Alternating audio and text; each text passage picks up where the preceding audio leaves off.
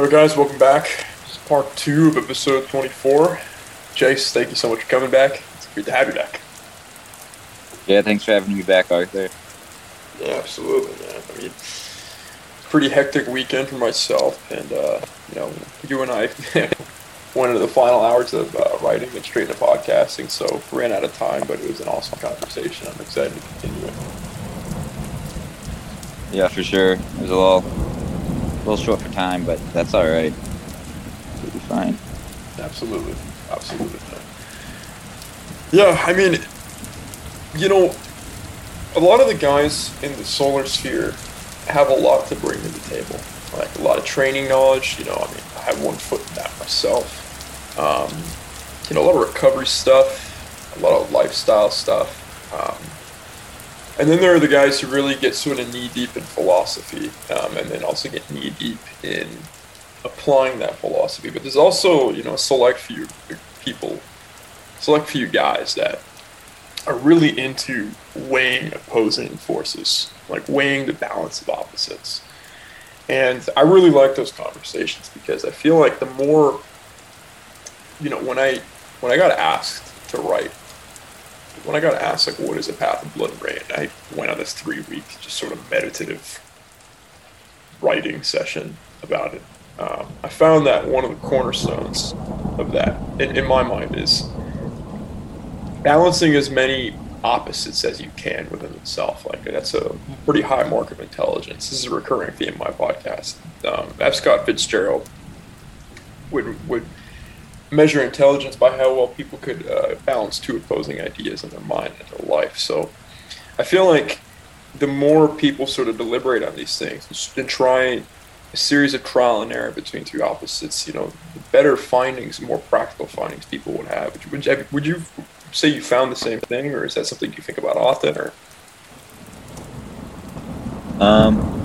honestly, it's not something I think about often, but I would say there's the saying, everything's better in moderation, which I'm not really even sure if I believe 100% full commitment to that saying, but I do think that a lot of people just in their ways of life, especially me, considerably can either be in like a passive state where I just am in reflection kind of mode, or just like read or scrolling through my phone and whatnot, and then I have another mode that's just like I want to do things, I gotta get some stuff done, and it's hard to really have one without the other and feel super fulfilled or relaxed in a way.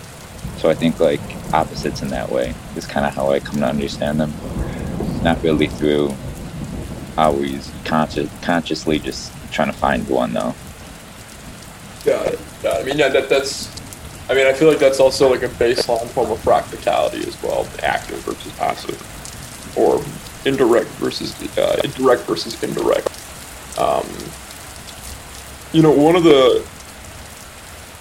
One of the really interesting findings that I had is actually, since this is your first Pascha and your first Lent, your first Orthodox Lenten period and your first Pascha, would you feel comfortable sort of taking the audience through what that experience is like for you?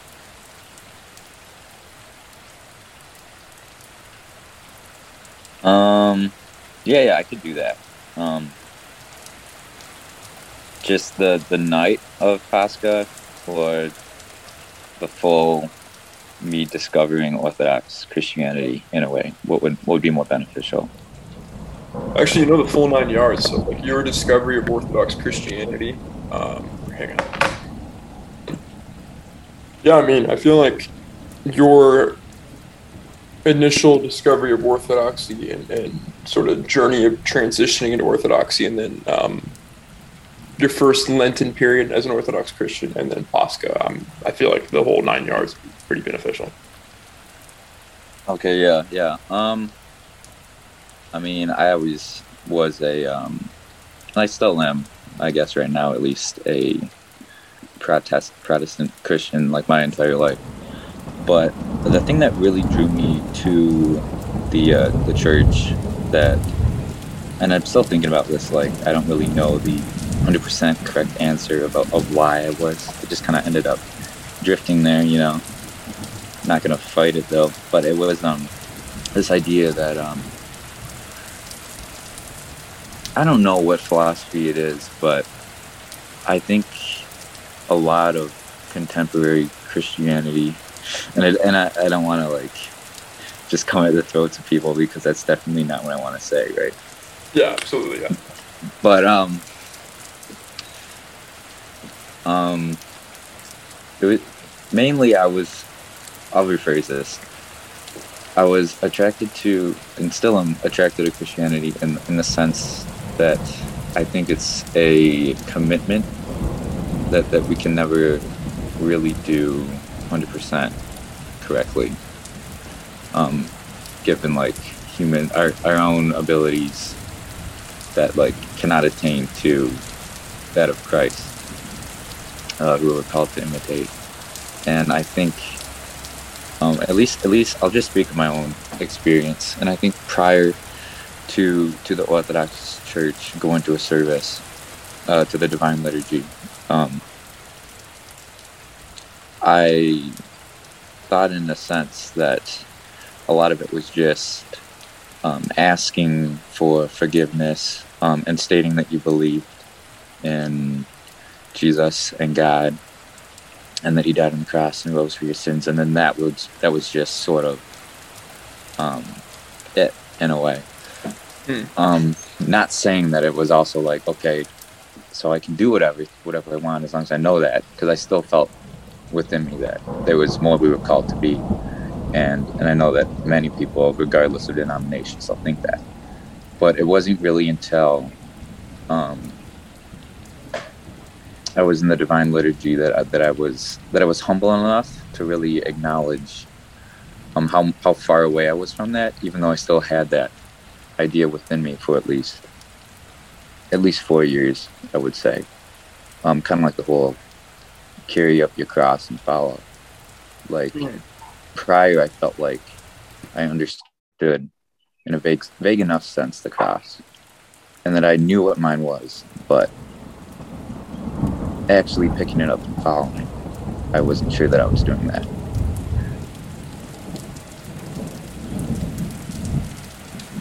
So when you came to... Oh, sorry, go ahead. Oh, no, I was just going to say something else. And I'm still not really 100% sure what that looks like, but I at least know that I feel confident enough that in this Pascha, that the joy I got from that, and the confidence in my faith that was brought from this joy that I couldn't explain, at least helped me know that I think I'm on the right path. What was specifically the Lenten period? What was that experience like for you? I mean, I've known some sort of contemporary Protestant Christians to follow Lent, but a bit more loosely. What was following such a formal process of Lent like for you? I actually didn't know when the first day it started, because I'm very new to all this, and I was like, wait, Lent started 2 days ago? Like, why didn't anyone tell me? But I got used. I mean, it's a long one, so as long as I started, I thought that was the best perspective to take. I talked about doing all the meal restrictions that was required of me, and I knew I couldn't do that, at least this year. For the listeners, for those of you who don't know, during Lent, and I've yet to follow this because I would need a serious game plan with my training in order to do this, but Wednesday and Friday, you basically have to be vegan. And Saturday night, once you go through the vigil to prepare yourself for the Divine Liturgy, you're in a no food and no water fast until you take communion, like almost at noon on Sunday. Yeah, and I think, is it meat fair and cheese fair and dairy fair? I think, is that what they're called? Where each week, well, like process the days, they take one more thing you can't have out of your diet as well. Yeah, I mean, I've noticed like some so I don't want to say inconsistencies, but some variance in that. I have heard that, especially from some of the monastics, but I wasn't directly prescribed that, thankfully. Oh, okay. Yeah. Well, so I talked to my priest about that. I was like, am I supposed to be doing this? Because I'll let you know that I have not been doing this. And this was like 3 weeks in. And what he recommended to me was to just focus on doing morning prayers, or at least, if not even that, doing the daily readings that are sent out. I don't even know how they're sent out, but I have like an app that each day there's like 3 passages. And that was my main focus, was just getting into that discipline. That's what I used, as well as Tanakh. I'm in a fraternity here as well, in my college. So I also took a kind of a oath to myself in a way, order God, which was just to not like get very drunk on the weekends. I'd still allow myself to drink, but during the Lent period, I wouldn't allow myself to get drunk. So I took that as well. Got it. So starting small, but it was the Lent period itself, though. I don't know, it was kind of rough. I'm not gonna lie, not necessarily for me, but like with friends I know and other people close to me. They had like difficulties with like grandparents passing away, and there was actually a suicide like last week. That's after Lent, but I feel like I'm still somewhat not out of it, even after the service. So just bad, like negative energy in a way. You know, they say that you're not, for lack of a better term, you're not really out of the woods until Pentecost, which is multiple weeks after Lent. I believe it's mid-June that we'll be sort of out of the Lenten period fully. It's getting somewhat heavily theological, but for the listeners, this is in the time of Christ, right? This is basically, you know, the aftermath, and the aftermath after the resurrection and the ascension of Christ. So it's almost saying like, all right, you've seen what you've seen. Are you going to be faithful to that, or are you going to discount what you've seen and just say, oh, it was nothing? That's like, if I'm going to put it as simply as possible, it's like that. And honestly, Peter denied him before he died, and there were people who found it very difficult to hang, for lack of a better term. And it's a similar thing. It's like when we feel the grace of Pascha, we feel the grace of this Orthodox Easter, and then like even several days later, it's just back to the mundane. You know, like, was it all real, or it's just mental masturbation? But you know, we viscerally know it to be true, but that creeping, droning slumber of just baseline reality sometimes smothering, for lack of a better term. Mm-hmm. Yeah, I definitely felt even that somewhat today, because I knew we were going to be talking on this today, and just because I moved back home from college today, so I'm going around the house like, what am I going to do right now?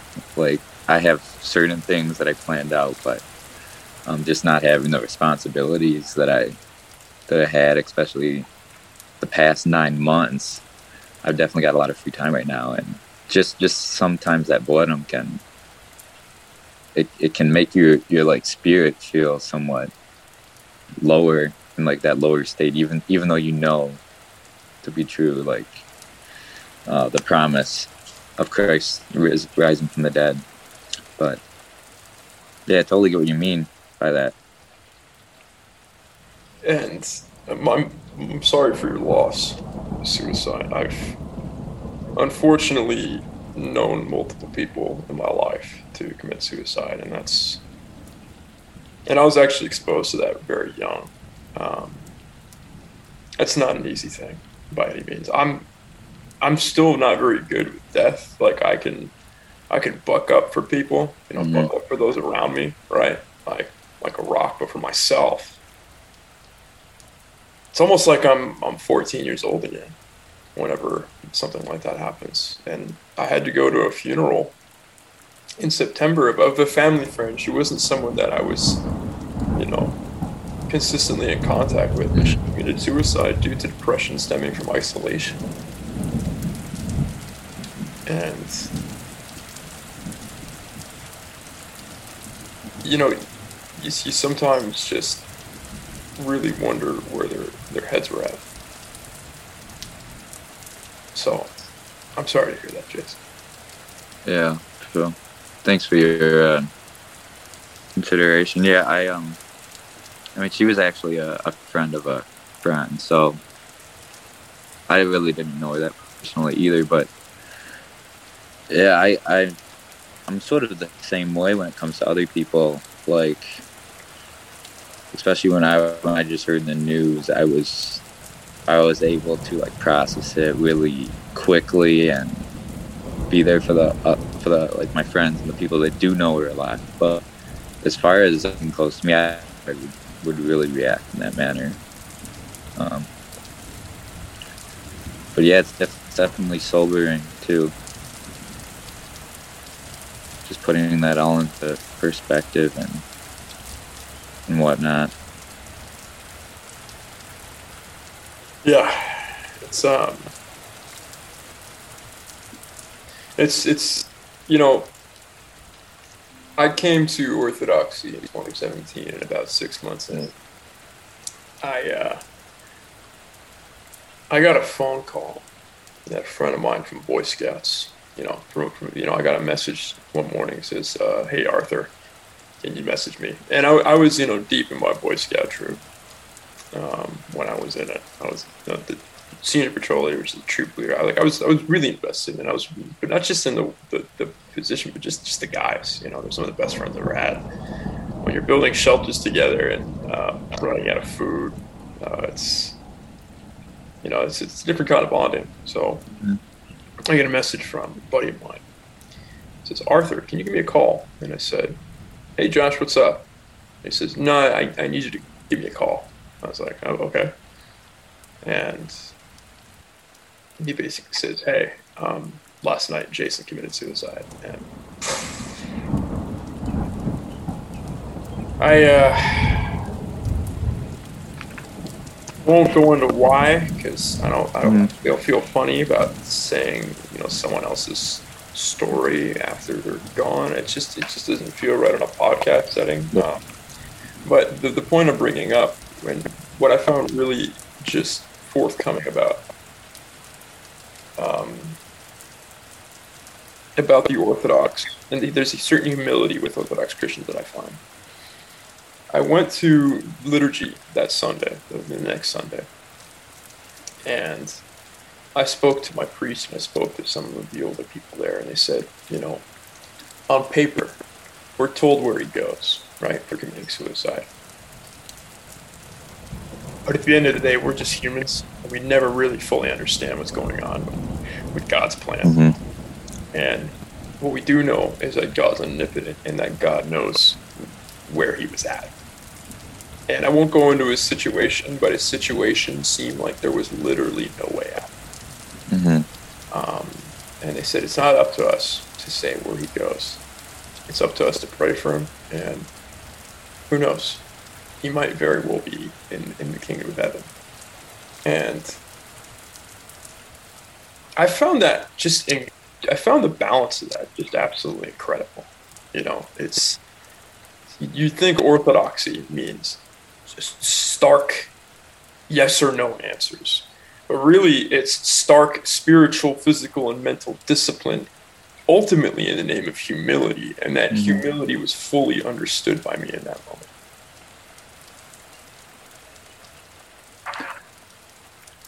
Yeah. First, I want to say that I'm also sorry to hear that. It's always really difficult just to process all that as well. And I would say as well that it is good that I noticed that also about the Orthodox Church in the little while that I've been attending only the Divine Liturgy. I know I gotta move out, go to the other services as well, but that's my go-to now. But I would it definitely is it's a whole perspective. It's not just looking for a doctrine with all the answers and then just adhering to that and saying, okay, well, this is 100% what's going on, and what has to happen to this person, or what is right, what is wrong, or even like we can guess, right, and we can know better or worse for the most part where intuition might lead us, or what the words might say, but there is a humility in it that is kind of, it doesn't just say that, okay, there's no, how about it lets you ponder on sort of what is written, and not just say that this is it and no more thinking about it. It's sort of a stance that acknowledges that we don't know everything in a way. Yeah, it's one heck of a dichotomy. First of all, I appreciate the condolences as well, brother. And it really is a dichotomy, which is kind of amazing, honestly. I've noticed too, like there's certain language used, like these are the mysteries of Christ, these are the mysteries of God. Like there is room for mystery. Like they've been told what they've been told, but they've also acknowledged that. And for those of you who don't know, I guess this is getting deep into the history of the church, but for the listeners, a lot of the beliefs of the church today, and even the Orthodox Church, not just Catholicism, I don't know when Catholics stopped believing certain aspects of Orthodoxy, and same thing with Protestants and whatnot. We know there's been some kind of, 2,000 year, or actually really 1,000 year long game of telephone, practically. And a lot of the beliefs of the Orthodox today came from the decisions of men, ultimately, because there were 7 councils over hundreds of years that basically met, with high clergy, and they basically said, well, what do we believe about this? Saint Basil was the one who crafted the Nicene Creed. I believe in one God, Father, I believe in the Son, I believe in Mary the Theotokos, I believe in the Holy Spirit, I believe in the guardian angel, all of that, the Nicene Creed. And a number of other beliefs that were really just like, well, what Christ said about this, and they just sort of prayed and said, well, this is our stance.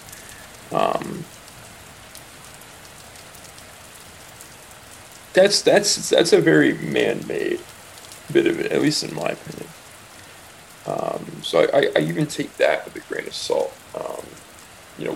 Like to speak on one of the things that bothers me about Orthodoxy, and I don't know if your church is the same, but it's when you receive a blessing from the priest, you kneel and you kiss his ring, and I'm like, that never sat right with me, because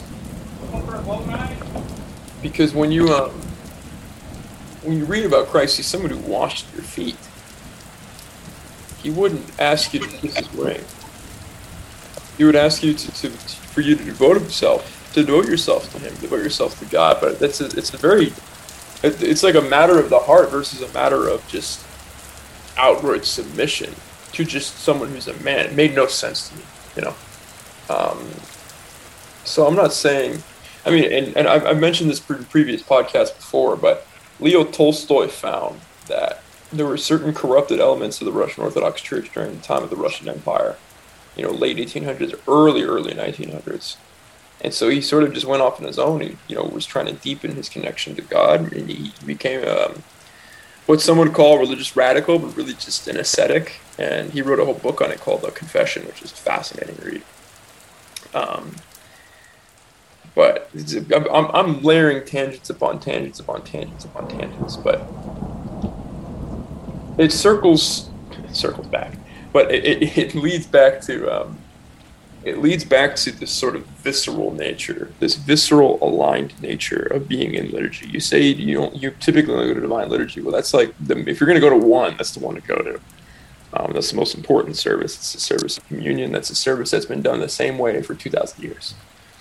And you go to any church around the world, that's the service they're going to be doing at that time, every Sunday for the past 2,000 years. But there's this visceral nature. There's this visceral aligned nature to Orthodoxy.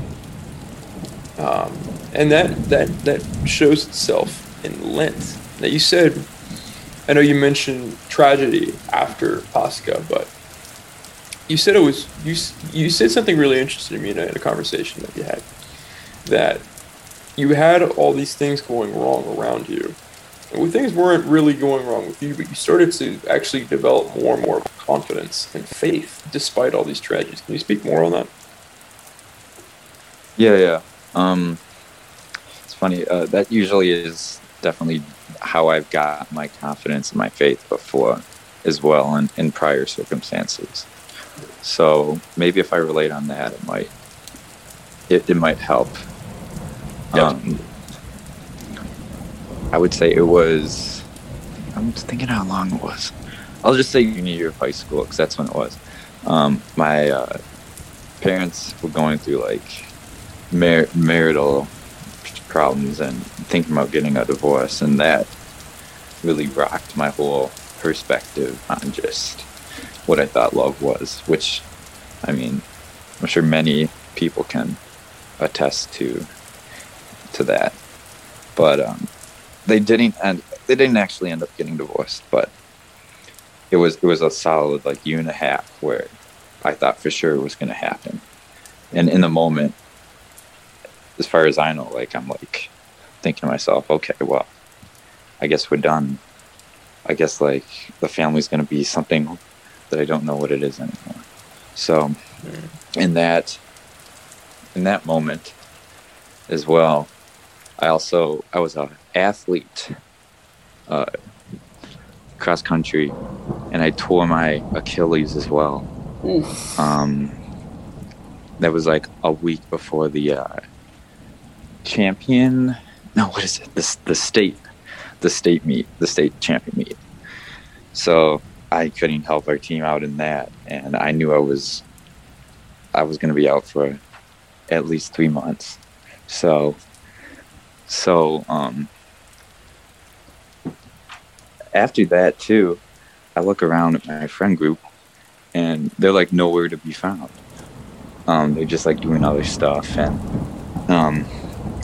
part of the problem was just me too, though. I just retreated inward and thought like my friends didn't want to hang out with me at that point, even though they probably didn't. They probably just thought I wasn't reaching out.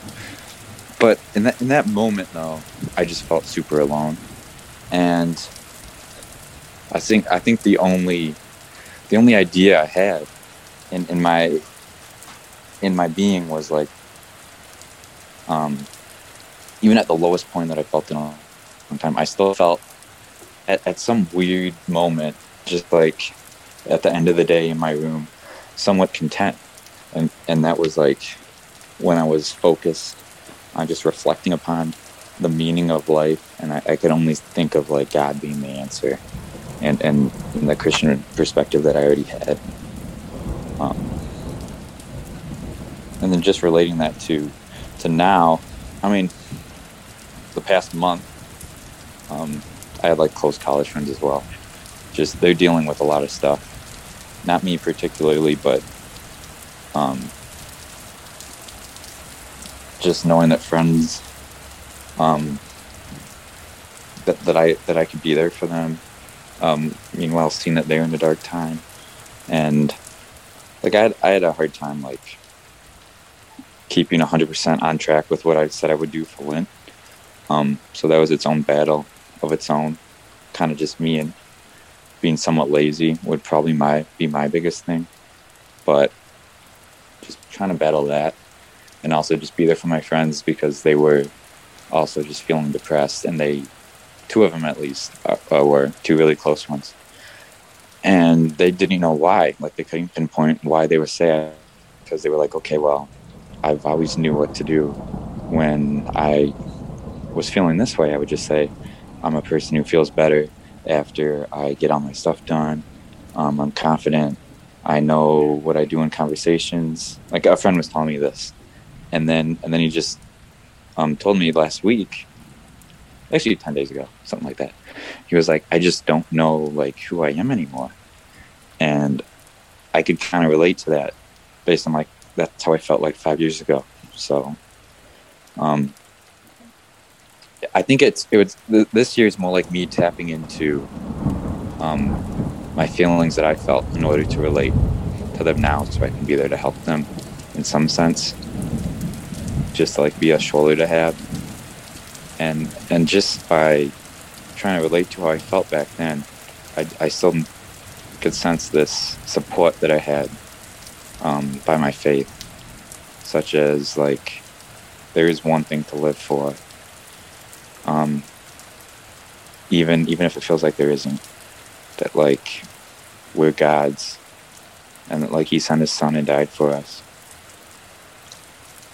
in that manner, so that we could like have eternal life with him, and that he could cleanse our sins.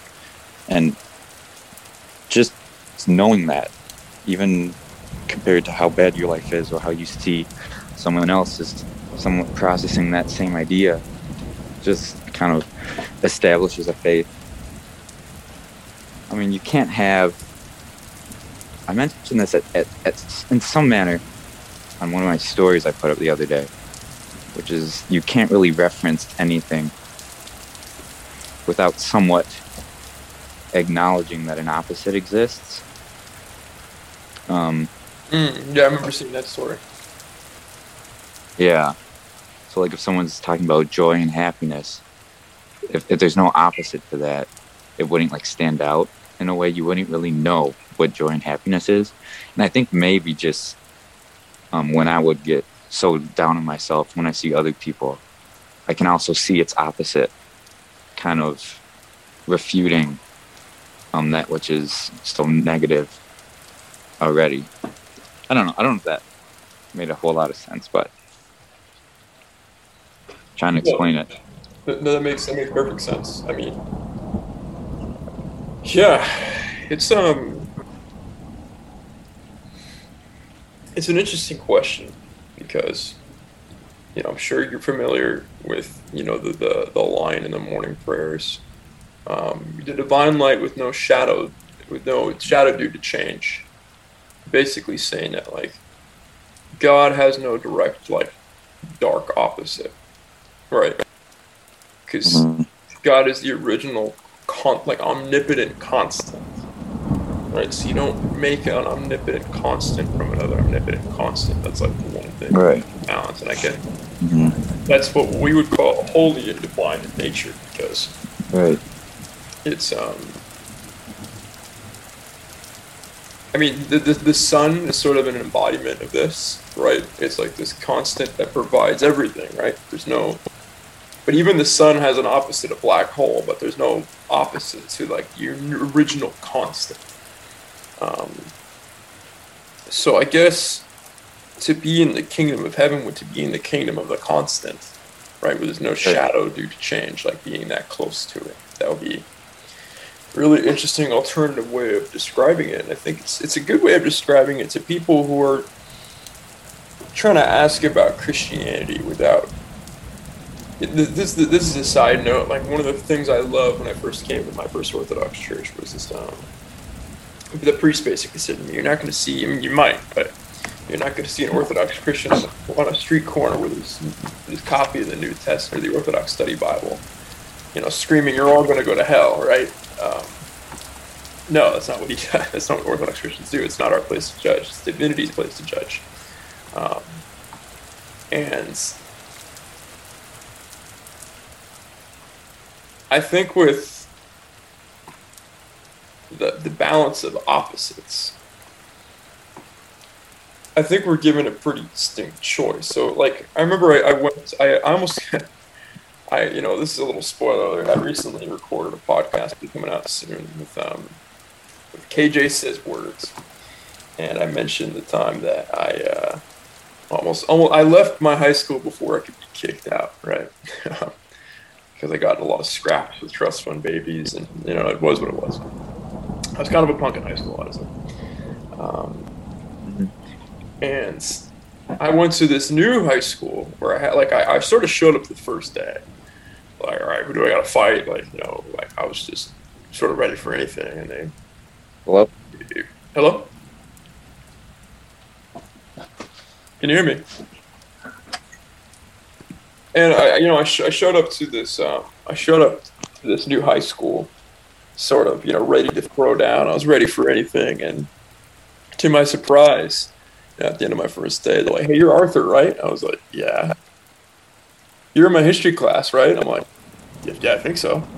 "Why don't you come sit with us?" I was like, "Okay." And I was sort of taken aback. I'm like, "Why is everyone so nice? This is weird."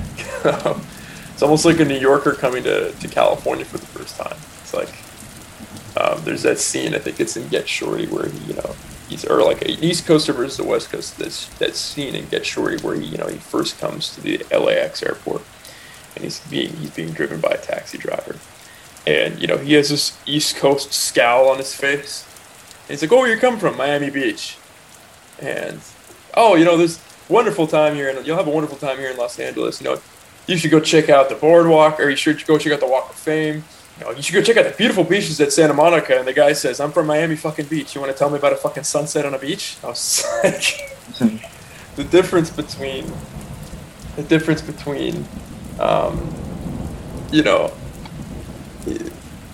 this very depressive scowl of the East Coast versus like almost this overly sunny disposition of the West Coast. When I came home, and it was about 2 months at this new school where I was like, okay, well, seriously, what is up with this? Like, why is everyone so nice? And I finally accepted that people were just like that. I was sort of waiting for, not the other shoe to drop, but I was waiting for just what my version of reality from my previous high school was to just sort of lead it back into existence. And my father said to me, he was like, "Arthur, don't you wish you went to this high school for 4 years?" And I thought about it. And I was like, I don't think so.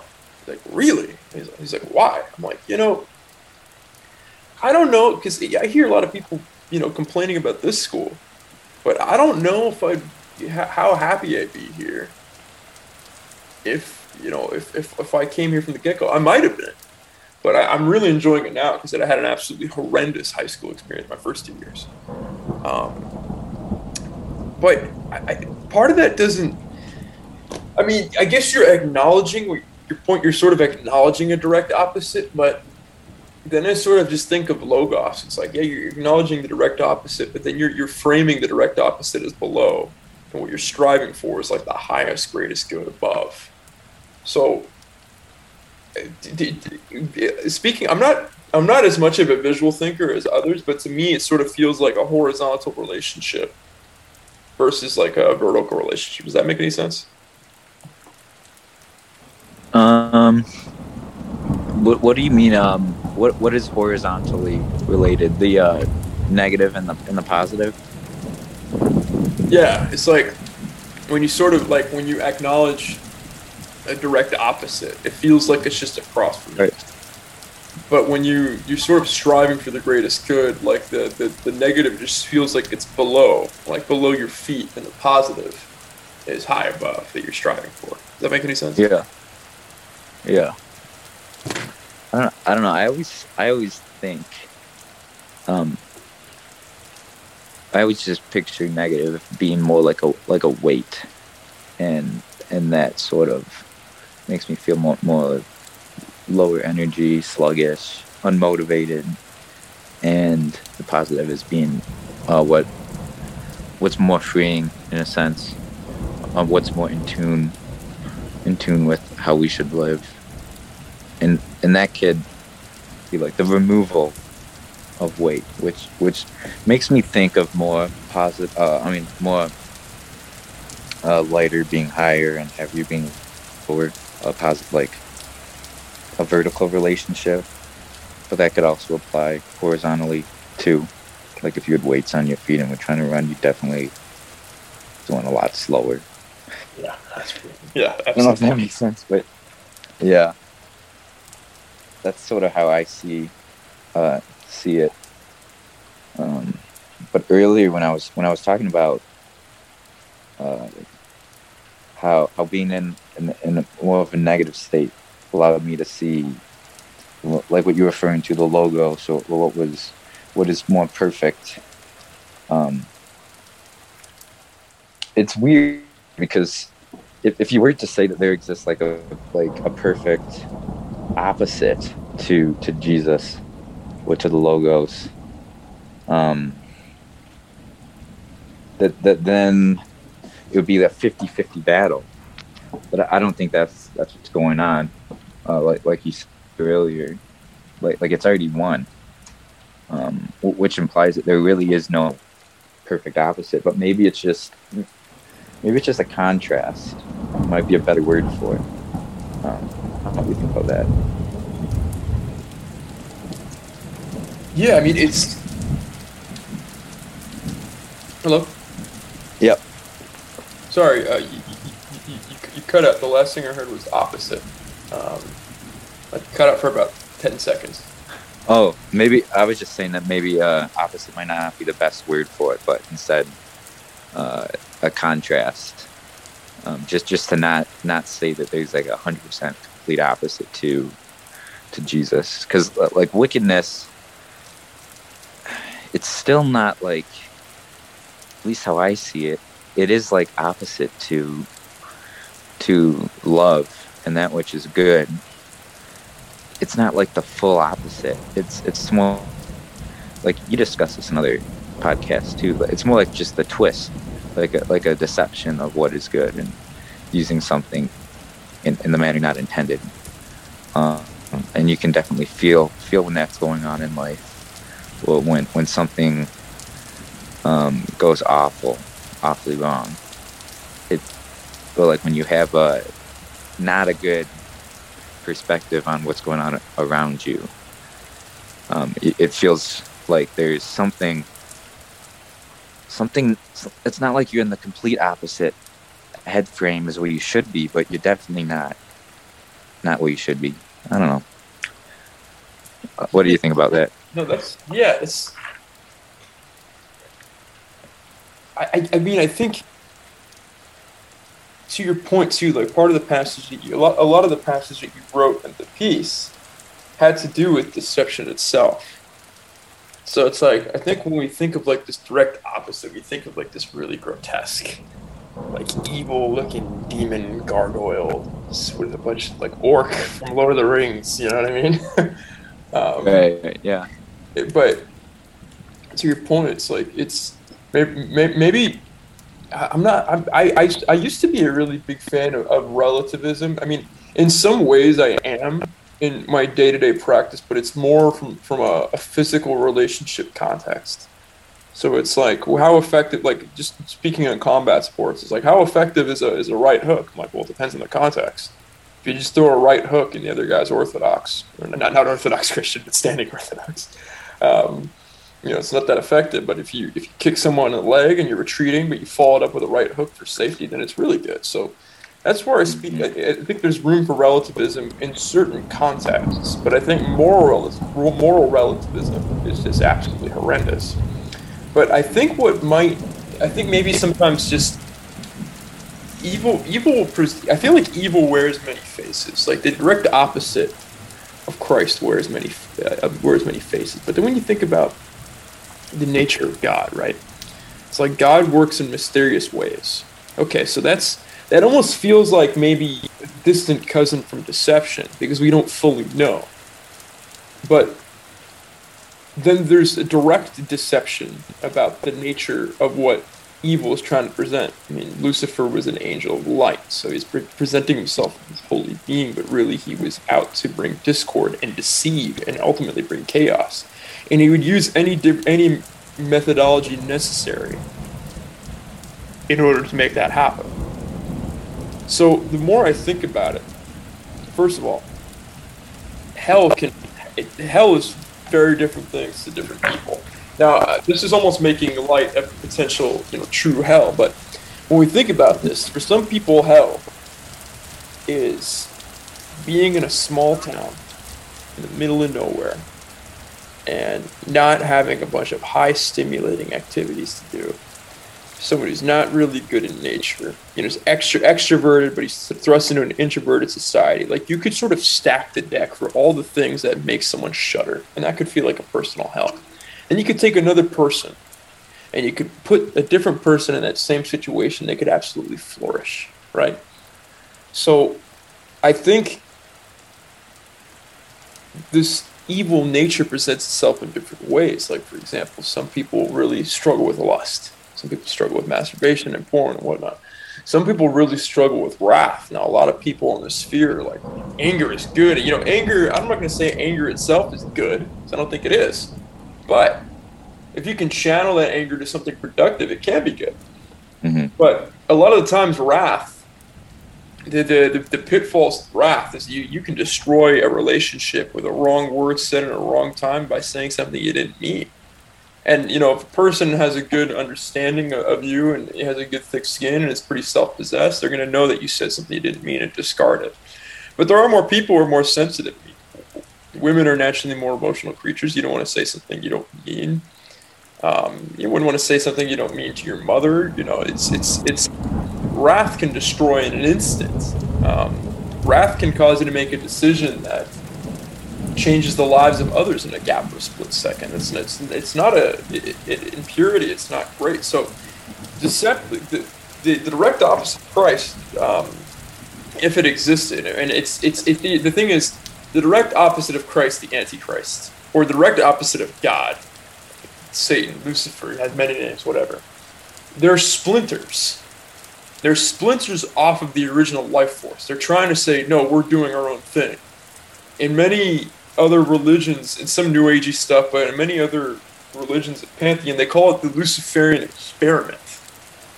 And the word experiment is very fascinating. It's basically saying we're theorizing that maybe we can separate from the grand constant, God. Maybe we can separate. But no matter how hard they try, it eventually comes back to the center. And it means they eventually get vanquished.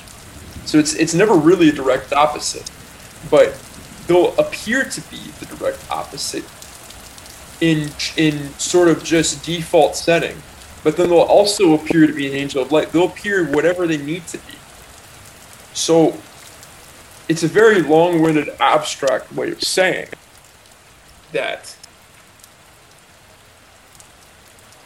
God will provide in mysterious ways. Christ will provide in mysterious ways for what we need. What we truly need.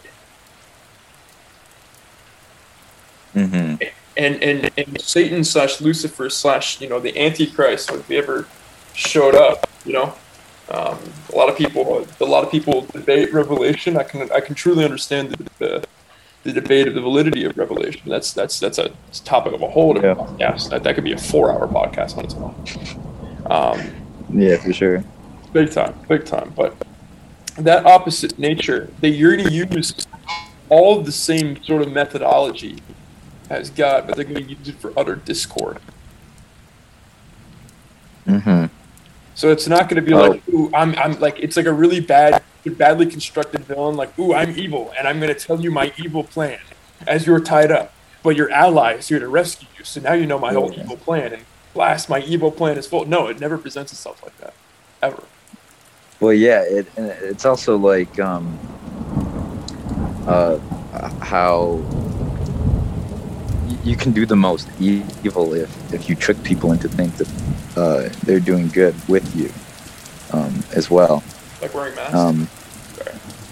Yeah.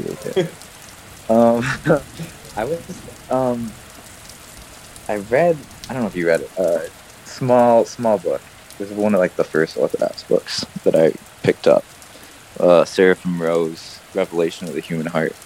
And there was a passage in there, I don't know the name of the specific monk, that it was or monastic that it was talking about, but he was ascribed to a duty, which was, you are now going to go out and spread the faith in the world among the people. And he was very much of another opinion, where he thought he could best serve God in his talents with writing and with reflecting on the scripture and writing. And then at the end of his life, he would have all his wonderful piece that he wrote about Christ and about orthodoxy, and that was how he would contribute. But as he was doing this, it was said that he was actually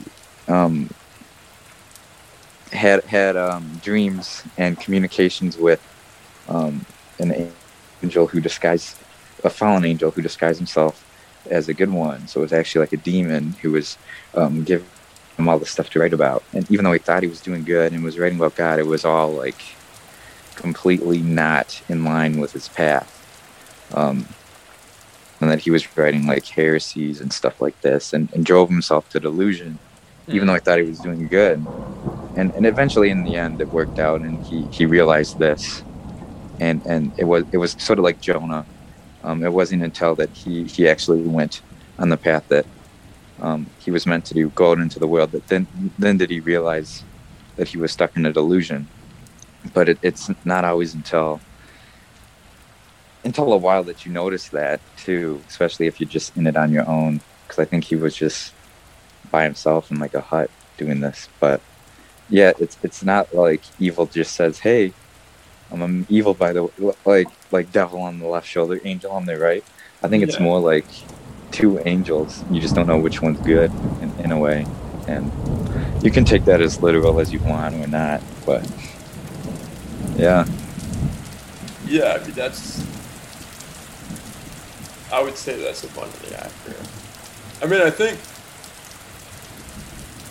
I really go back and forth on this, man. Because, like, sometimes I'm really rooted in this idea. It's like, you always know what the right decision is. And then I look back and I'm like, at some of the mistakes I've made. It's like, did I really know what the right decision was? Like, I made every mistake in the book when I moved to New York. Like, every mistake in the book about, and my dad's a New Yorker. I've been to New York before, and I still made these mistakes. I'm like, what the hell, man? And that was part to do with my situation. If I didn't go there with a certain given set of circumstances, if I was just a regular guy moving to New York, I probably would have got a lot different. But didn't handle the situation well. So sometimes, I mean, maybe when we're truly rooted and in alignment with God, right? All of our being is in alignment. Yeah, the decisions are easy, or it's very clear what's the right decision, what's the wrong decision. But when we're tired, pardon my French, but I said this to somebody the other day. I'm like, dude, my demons are little bitches. And he was like, what do you mean? I said, they only want me when I'm tired, man. It's like that guy who wants to spar with you, but only when you're tired after sparring a bunch of other guys. He laughed pretty hard at that. It's definitely a good perspective to take, though. I mean, it really shows a comparison what you're up against. Yeah, I mean, it's like at the end of the day, it's like, oh, this is it? This is all you are? Really? Huh, interesting. Mm-hmm. And, at the end of the day, I'm sure they have a lot more firepower than that. To be honest, when I find that I'm doing the most objective good, like, that's when I'm majorly hit with spiritual warfare. Like, I was drafting something with, Jonathan West and Nature Chad and Will of the Renaissance of Men, about the Renaissance of Men, and it felt like this just truly rejuvenating, consciousness-raising talk for 4 hours, right? And then that same night, I have like some night terrors. Mm-hmm. Like I'm at my overnight security job. Whenever I have like a 15-minute break or a 30-minute break, I just sleep. It's like, what do you do? What do you want to do for your break? I'm like, well, nothing's open, and I'm at a night shift, so I'm gonna sleep. I'm exhausted. I had like absolutely horrendous night terrors that night. So it's like, it doesn't get any easier. It really doesn't. Like, I think another dangerous notion to not be deceived is just like, oh man, I just beat that. I just showed my demons who's boss, and now I'm going to ride off in the sunset. Like, well, you're still alive, right? So that's obviously not going to happen. The your demons, various aspects of spiritual warfare from evil, are going to level their game up.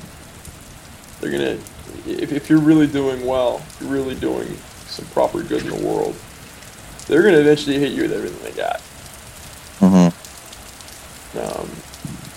And I think that's a lesson I really learned the hard way. Also. Yeah. And maybe that was a certain amount of pride, right? Confidence is great, but I think I dipped into pride, and I think at one point that was a serious downfall of mine, which is why when I was reading. So for the listeners, the way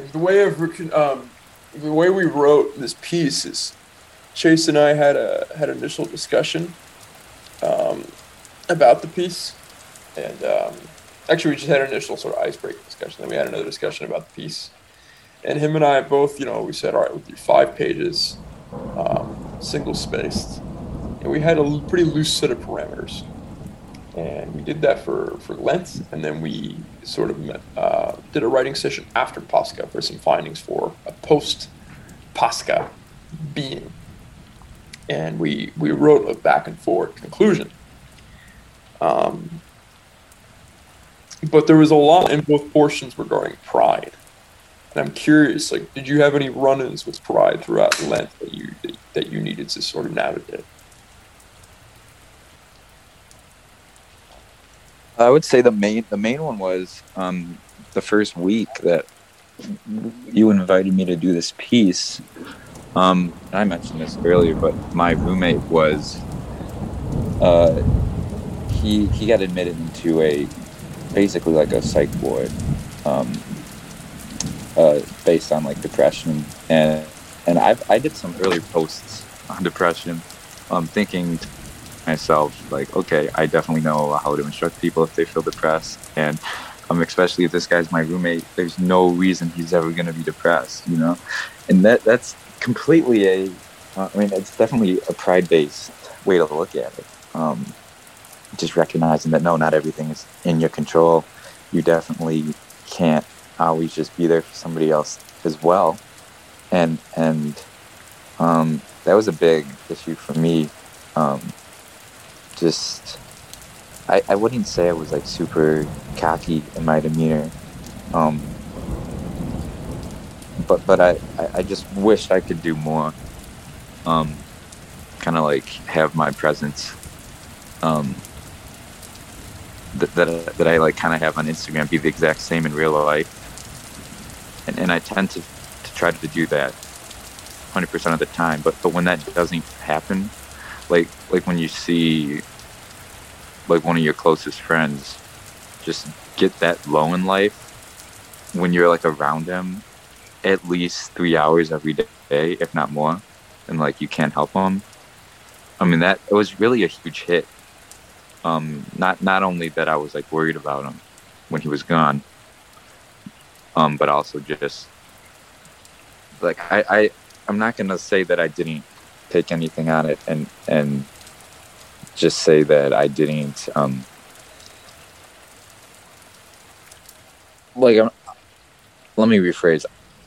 I'm not just gonna say that it's not that I couldn't do anything for him. Like, it felt like I had I felt like I should have somehow not had him go, like that I should have been enough, and I feel like that comes from a prideful place too, that I recognized from that. That was like probably the main thing throughout Lent. No, it's a hard pill to swallow. I mean, my closest friend, he suffered with PTSD, and PTSD from a given event that he really hasn't recovered from, honestly. And, well, actually recently has finally. Certain meds he was prescribed, really weren't in his best interest, but, big pharma. Yeah. But there were days, man, where we'd be at the gym and my workout's going great, his workout's going great, and I just see him shut down and like literally just leave without saying a word. Like get in his car and leave. Like what? Yeah. You're sort of like, as a friend, I'm sure it's very similar dynamics. Like what did I do or what did I not do? What could I have done? It's heavy, man, and it's very real. It's very real in your face. I mean, my parents did wind up divorcing, and Sorry about that. it's okay. I mean, it's like three very type A personalities in one house. It's interesting. I have a really great relationship with both my parents now. It was for the best. That's good.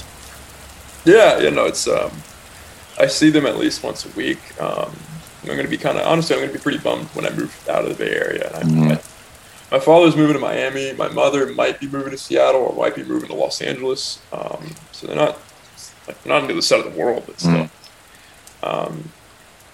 But I went through the whole like how is this my fault? Like honestly, my grades suffered years in high school because I just sort of felt this crumbling notion that anything that I did wrong would just add stress to the marriage. And ultimately, it's like it's not your fault. It's not. There isn't anything you could have done. But that's a humility pill to swallow as well. It's like when we have clearly like defined boundaries of what's in our control and what's not of our control, that seems to lead to a lot less suffering, honestly. Yeah, and a lot of times you don't. I mean, it's sort of like trial and error, just to know how much you're capable of being in control. And I don't even think that's fixed. Like I think the more you become more capable with more challenges, but there still is a limit, and that can grow. But yeah, just knowing, especially when it comes down to other people, it's like how much are they going to put forward, or how much are they capable as well? Because life isn't just yourself and other inanimate objects. Like there's people with their own feelings and their own attitudes and decisions. But that's obvious to everyone. But yeah. I kind of went through the same thing. Like we don't want this whole thing to be about like divorce and whatnot, but I don't know. I was trying to fix everything, just being like 17, 16 years old. And we're like, I could be the one to get my parents back together. But like, it's only something they can do on their own. But like, how stubborn you can be when you're that young too. So you versus the world, and I'm gonna win. Yeah. So yeah, I don't know. I mean, I like to think I'll know sooner than later, right? What's in their control versus what's not. But it seems like it takes a long time sometimes. They're pretty clearly defined, but I mean, okay, so I screwed around, and I don't say screwed around, because I eventually understood a proper balance of this, but there are certain things that I certainly manifested, like things that would seem like they're out of my control. Like there's nothing where like, okay, Arthur, if you do A, B, C, D, E, F, and G, you'll like this will happen. No, like I'm pretty sure I like manifested certain things into my life, and this has to do with the subconscious. I did a podcast about this in alignment, but really shout out to Zenovial for really properly discussing the subconscious and how the subconscious impacts the world around you. So if you have sort of dominion over that with your thoughts and your words, then then basically, you can sort of manifest the reality that you want. And I think there's certain parameters with that. Honestly, I think certain things you can manifest, and certain things are not negotiable. Like there's that tired debate. I found this more with evangelicals. Like I don't find Orthodox guys getting too wrapped up in this, but Yeah, hello. hello. So, I think, I mean, we're not getting into affirmations, are we? Too good, but I do think, yeah, a lot of reality you can manifest just based on the perspective you take as well, and knowing you know what you're capable of doing. And a lot of it is just not being afraid to do it or not being too lazy to do it, at least in my opinion. My experience of such. But yeah, so I guess there is that sense of what is in your control and versus what is not. But I still think it can be corrective in a way. I also didn't want to make it sound like I was using it in like an excuse matter, because I get annoyed after that all the time when people are just like, it's just not in my control. And then you're like, no, like if you, especially just like people that like don't work out and whatnot, they're like, I just don't have the time.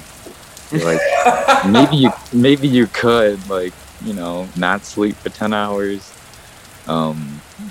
get 8 and whatnot, and I don't know, move stuff around. You can always do stuff like that, but You could spend an hour less watching YouTube and just do calisthenics. It would be better for it. Yeah, that's true. Yeah, man, it's let's say it's funky, but yeah, it kind of is. How do I put this?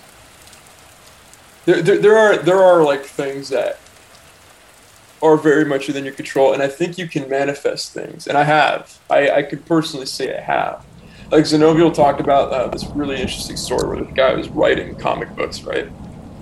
It might have been comic books, or I think it was just books in general. And he found that his life started to reflect the story he was writing. And he's like, oh, shit. Like, okay, I have to be really careful what I think about. And I made the hypothesis and argument that it's like your actions have dominion. Hello? Hello? Yeah, you were saying that he found that his life, and then it cut off about comic books, the guy that writing one. He found that his life was starting to directly reflect the novel he was writing. He's like, oh, shit. I need to be really careful what I write about. Or really, really careful what I think about. I have to be able to detach myself from the writing. And I think you have direct control over things with your actions and your words, but I think when in terms of like what you can impact sort of the ether, for lack of a better term, like the things that perceive to be out of your control, your thoughts and your words prime your subconscious to make the world around you bend accordingly within certain parameters. I think there are certain things that are non-negotiable. Like a really tired debate with a lot of evangelicals is like free will versus like predetermined. It's like, I knew you'd say that. Like, no, you didn't. Okay, stop. But I don't find too many Orthodox people saying this, but I think one of the things that majorly debated. I mean, you can prime the world around you within certain parameters. There are certain things that are predetermined. I think sort of out of your control, or maybe that's an illusion from our three-dimensional understanding. Maybe free will is an illusion. I don't know. Maybe our free will is preordained. Maybe everything all bleeds into one. Like it seems to be this thing that maybe we won't ever really fully understand until we reach divinity. Does that make any sense? Yeah. I just got out of a full class on free will, but I'm not gonna put much value in it. Honestly, it's just a college course. But I would say, that yeah, it's hard to know if what you're doing is already predetermined or not. But I at least come to the perspective that I don't care really, as long as it feels like it isn't. And as long as it feels like we can do other things, we should try to strive to do good things and be the better person that way. It's not like, because a lot of people just will, I mean, and there is value in being certain one way or another, but there's also like, that can also be used as an excuse to just be like, okay, well, if I'm going to do this anyways, it's not like I need to really strive all that hard and whatnot. Yeah, it's sort of the plague of Western civilization right now. It's like, I don't really want to have to work, and I want to get all the benefits. Like it's a Christian version of that. And I talk about this with Forrest Munden too. Like there's why the solar ideal is so important for like people across faiths is it's the ideal of action. It's a masculine ideal. I'm sure you've met a bunch of like Christians who are like, they're the Christians who are like, you can tell are really grounded and they're like rooted in like, okay, it's not happening for me right now. I'm going to keep praying. As soon as I can make a decision that's clear, I'm going to make a decision. It's like, they're going through the process they need to. But then you also know the guys who are like, are inactive and they're like, I don't know what to do, man. I'm just waiting on God. I'm like, no, you're not. No, you're not. Yeah. For every single little decision, it doesn't always work like that. Like sometimes you have to be the first mover and God will arrive. Right, yeah, and that also comes down to at least how I relate to it is I also think that like a lot of times everyone already knows what the right thing is to do. And how that relates to everyone might already know that like it seems like everything's our decision, even when we can ascribe to something like, I'll just wait for God to happen. Meanwhile, we know that we were just using that sort of as a fallback to not do what you feel that you need to do in a sense. I don't know if I communicated that well, but no, oh, go ahead.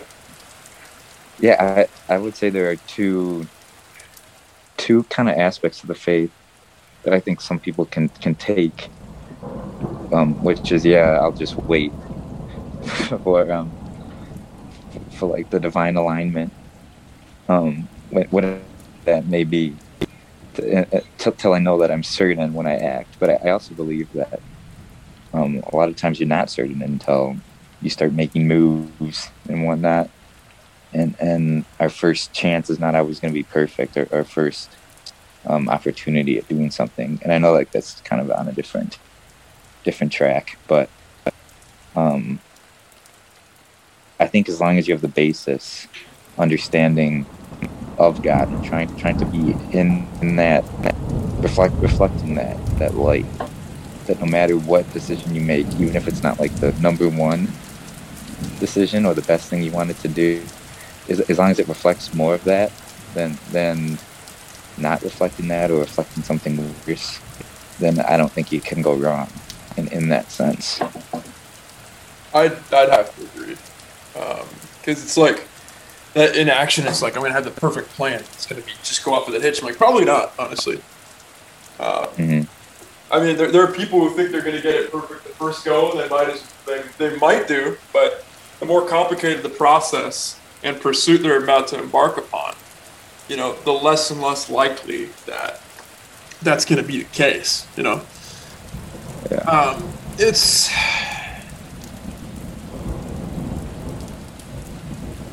I mean, I kind of related to golf. I'm still very bad at golf, but sometimes on the first drive, if that's what it's even called. But, I couldn't tell you, man. I've never golfed in my life. Yeah, but sometimes I'll wait and I'll try to line it up perfectly, and I just shank it right into the woods or something, and then I'll just feel like, okay, whatever. I'm just gonna hit the ball because, I mean, that's what this sport's made to do. So I'll just do that, and then I'll like hit a perfect one, and I'm like, what the heck is going on here? But yeah, just. You can't always just wait for that perfect opportunity, or just blame your waitingness on just trying to be ready for having the perfect shot. Yeah, I mean, being ready is to be constantly sort of moving and preparing. It's like it'll come much more natural when you get that perfect opportunity. When you've been moving nonstop, and it just sort of appears. And you don't need to warm up. You don't need to think about it. You just go. Obviously, it's not throwing decision making and caution to the wind. It's not just being a purely primal being nonstop, not capable of complex thought. I don't think that's good either. But you know, it's going to be in fighting. Like, there's, I think there are the fighters who are, you see that like they're maybe not in shape, so they're just trying to like wait for the one big shot. And if the other guy has like enough of a chin and the superior cardio, like it's gonna be a long, long night for him. But if you sort of basically you start to throw combinations, throw feints, move in different spots, feel the guy out, you'll start to open up that perfect opportunity. You're not just gonna stand there and just like he's gonna drop his hands. You're like, oh, it's here. I'm gonna kick him right in the face because he just dropped his hands right in front of me. Like it's obviously not gonna happen. Yeah. The deeper and deeper this conversation goes, I feel this essence within. It's sort of the essence that originally the big eye opener for me. I mean, in our piece. So it's like there are a lot of elements to our piece. And folks, for those of you who haven't read it yet, we read the conclusion at the beginning of the podcast, the part 1 of the podcast. But the piece is available on Blood and Rain Books, Patreon, and Gumroads. You can go check that out. But we go through a lot. Chase writes very effectively on the self and the decision makings and the things that the self as a Christian needs to navigate.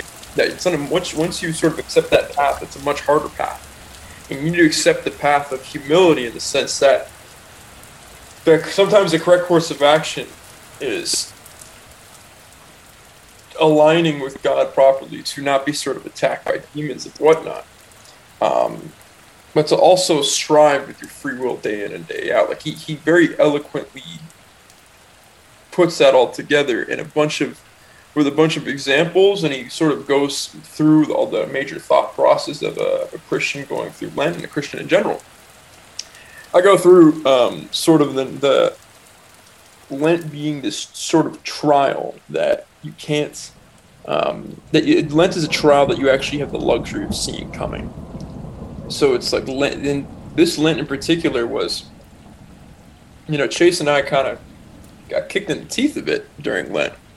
After we traded notes, it's like, this is a rough one. We found that all of our weaknesses were brutally exposed. And that the initial exposure was very painful, but the aftermath, at least of things within our own agency, wasn't that great. So it's almost like a father trying to prepare his children for the real trials. That's what this Lent felt like to us in multiple regards. And then it also basically chalks up to pride. Like pride is the ultimate blind spot that Chase writes about. Pride, it's like you're not going to improve upon these things. You're not going to strengthen upon these things that the Father wants you to improve upon if you're prideful. And when you're prideful, you have this false rejuvenation, but the rejuvenation is something very motherly, Mother Mary, the Theotokos. Manifest that rejuvenation of the mother, that healing of the mother that allows the father to push harder so that the children are even better prepared. Manifests in liturgy and ultimately Pascha, honestly. So I would go give that piece a read. It's pretty long, but Chase opens it and it's just absolutely, he does an incredible job of it. He's the real first mover in the piece, so I would encourage you guys to go check it out. But we also had one other finding, and that finding is sort of been manifesting. There's been traces of it throughout this conversation in particular, not necessarily the part 1 conversation, but we initially touched upon the balance of opposites, and you spoke upon it in your life. I spoke upon how I sort of actively try to balance a bunch of opposites in my life. But it seems to me, throughout this conversation, the hidden essence of it was the essence in which we found that we sort of came full circle in a way. We sort of completed a hero's journey tied to orthodoxy. But not to say, I mean, hero's journey is probably something very, very divine, and I do believe that to be so, but speaking in a Christian context, it can be somewhat tricky. Chase mentioned to me that he felt far more confident as a Christian through the hardships that he went through. So now he felt like it was almost his time to. Well, I'll let you speak on that, Chase. You said you had this newfound confidence, and you found that there was a certain prompting that you had to something that was sort of out of your nature, prompting that you had divinity for the summer. Yeah, I would first say that I think that any stance that I take, and through action or through words is up only by like some metaphysical realm that upholds the physical in the realm of action and talking. And if I'm not fully confident in what this metaphysical thing is, then that's going to hinder, at least subconsciously, my ability to what I believe, what I act out in the world. And I've always thought that, which is why I probably spent a little, I'm not going to say too much, but a lot of time over the years just like reading if I'm bored, other than just like playing sports and whatnot, even though I was on sports teams and et cetera, et cetera. But it wasn't really until, this Pascha that I had, the first one that I've been to, where it wasn't just the beliefs that I felt were right, but it was beliefs paired with a metaphysical feeling, or more so a contentment with what I thought as well. That though I don't know 100% everything about orthodoxy, and I shouldn't. It's been like 4 months, but just knowing that even though I don't know everything, don't understand everything, that when I find that I am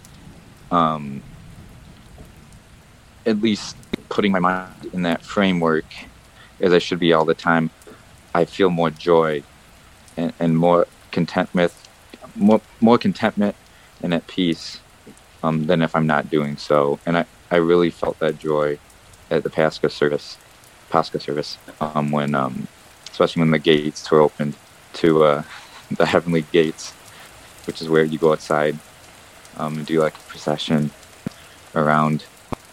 We didn't go around the church, we went around like a parking lot, but then we went back in, and the atmosphere changed, more light, and probably explaining that a little rough, but I would say it's that helped. That feeling of joy, along with what you believe, can really help. It confidence out in the world now. That the stances and the thoughts I take now are going to be rooted not only in the thoughts I have, but also in the feelings I have towards the world as well. And I think this can also benefit the relationships you have with others, or just what you think your purpose is. Because a lot of people can think that their purpose, especially if you don't view it in a religious or spiritual nature, but just in what am I going to do with my life? Which I don't know, I think fundamentally we all have one purpose. Love God, love others, and serve the best way you can towards that goal. But a lot of people, if you don't think that, you just say, what am I occupation, whatnot, and that's not always comes. That doesn't always come with that any feelings of some like divine nature or any contentment in a way. It's sort of just hoped for after you achieve something. And in this Pascha experience, I noticed that I feel such just in the process. I feel that joy and that contentment to allow me to be the person who acts possibly more courageously and is there more for their friends than they probably would be if they didn't have such a feeling. Yeah, I mean that's. I mean that. Yeah, you hit the nail on the head, man. That's. It's almost. I mean, there's this sort of. I don't want to call it negative reinforcement throughout Lent, right? It's like this was wrong. You did this wrong. You did this wrong. Mm-hmm. I wouldn't quite call it that, but it's like that rejuvenation, that vote of confidence. Like when a mother, when a father is like really pushing you, right, and it's almost to the point where it's like maybe you went, I don't want to say too far, but to a point where you really take a step back. You start to question if you can measure up. That confidence of the mother, that consoling of the mother saying like, no, yes, you can. Yes, you can. Your father's being hard on you for a reason. He knows you can. He won't say that, but I know you can. You indeed can. That, and honestly, you know, being so much rooted, right, in the Renaissance of men and the restoration of men, you know, both with my work as a content creator that I take very seriously, and with my, you know, with the stuff that I'm doing with Primal Thrive, in terms of we're really trying to chemically restore, physically and mentally restore men. It's men, but it's not this counter-feminist movement that a lot of the manospheres become. It's just anti-feminist, which is like feminism is anti-men, so it's just like it's like, right. like topping each other, like oh yeah, like, oh yeah. It's like it's stupid. It's really fucking stupid. Sorry, I'm sorry for cursing. Really trying to not curse. I'm not very good at that. Working on it. But it's this constant sort of. It's this constant back and forth that leads to just absolute ruin. You know, men are called to lead. When men lead, when men are restored, then balance is restored. But I don't think that's. I think people think that's going to go back to get back in the house, woman. You know, it's like I don't really necessarily think that kind of mentality is good either. You know what I mean? Yeah. I mean, and not necessarily. I don't think it's good, honestly. I think the feminist movement had room to grow because men got lazy in a post-war era, honestly. And Mm-hmm. I think that it was that in tandem with a lot of women were really suffering in marriages that, you know, weren't for the best for them, honestly, with maybe abusive partners, maybe neglectful partners, maybe both. I think the restoration of men equals a rebalancing. But I also noticed that, you know, the evangelical church, I had this conversation with Jonathan West, the guy behind Being Husband podcast, that the evangelical church has become really feminine, right? Yeah. Really, really feminized. In response to a church that, you know, the Orthodox Church is very male, right? It's very high thumos, honestly. But they also venerate, you know, Mary the Theotokos. Like they acknowledge her grand role. I think there's also some. This is purely speculation on my part, but I think in those councils, those 7 councils of the church, there were some more literature, like inspired literature that would be in it. Because guys, for the listeners, like I mean, this is something that atheists yank on nonstop.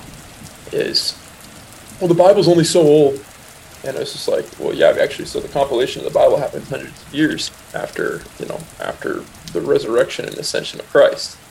So it's, you know, jury's out on who decided what's inspired and what's not inspired. Probably the closest thing that we have is the Ethiopian Orthodox Bible, because they're the longest standing, oldest church in the world, and they have like something like 20 more books in the Bible than any other church. Right. So I would, you know, people say, oh, that's not inspired. I'm like, well, you know, they've been doing it the longest, most continuous. So I'm going to go, like, just pure logic, I'm going to go with that. But I speculate that there was some further literature in the Bible that was left out in the original compilation that was inspired, that had to do with this sort of, like, I don't want to throw out a new agey term, but like this divine feminine nature. I think this divine feminine nature has a much bigger role to play, and I think it's manifesting. Like people kind of feel that, but they're manifesting it in feminism. It's not working, obviously. That's pure speculation on my part, but the rejuvenation of Asuka is a grace that feels like the grace of a mother, but also feels like the ultimate sort of approval of the father at the same time. It feels like both. And that certainly brings confidence. What do you feel is the prompting for you now after leaving that? Like you feel like you see, okay, I have the confidence and the joy from Pasca to be this person. What you mentioned before in another conversation that there's sort of a prompting for you now that's sort of been out of your character in the past, but now you're feeling more nudged to do. Yeah. So first I'll comment on, I feel like I feel like there always was this feminine nature to Christianity that, before I really understood Mary, which is something I'm very new to understanding, I always just attributed that to the Holy Spirit, even though I don't think it ever specifically genders the Holy Spirit ever. But I just always would attribute it to that because I never really understood Mary until very recently. So I definitely think there's something going on. It's not just paternalistic all the time. You definitely need that nurturing and kind of energy that does say, yeah, you are capable of doing this, but make sure you rest first, and et cetera, et cetera. But I would say a confidence that kind of I feel within me now is just to be more myself in a way, and I'm not saying this in the liberal perspective where it's like, oh, just be yourself, just do whatever you want, and how that can lead to all sorts of vices and whatnot. I'm not going to spell them all out, but I just say just to have more confidence in what I want to do. Like, I can relate it to I'm being relatively new to Instagram and whatnot, and this account that I'm starting. Sort of just that I feel like I'm in over my head, but not letting that stop me in a way. Just to know that if I want to share something that I can and I will, and I'm open to criticism and not and to disagreements, but I would say most of my life I'm a fairly passive person, unless prompted by someone. Then I would, one-on-one, I could not be passive. I could be that's when my competitive nature kind of comes out, because being a triplet, I'm always with my brother and my sister, just we're always competing in that sense, and it was very black and white, who's better at this and this, and so in that sense I can do things confidently and kind of become a perfectionist in that way. But I think just the confidence I have now, post Pasca, would be I don't know, just to stand up for what you believe in a sense, because my thoughts have not really changed much. It's good to at least have your thoughts change every now and then. That means you're thinking, right? You're not just stuck to an ideology in a sense. But I would just say, if you're talking with friends and whatnot, just to, there are some people that are no, just hide, stay low, and don't get pointed out, and just don't let them know that you don't think differently and whatnot. That don't let them know you think differently and whatnot. And it just seems like a weak stance, and that's kind of what I've been most of my life. And that can also have pride form, that oh, I think I'm right and they're not, but I'm just gonna pretend. It sort of gives a weird pity in a way. So I think that sense, just to be confident in what you do and what you say more, and that would allow you to be more yourself, first of all, and then you would find yourself doing things more that you agree with and saying things more that you agree with, and if not, because then there's like a conflict in your being.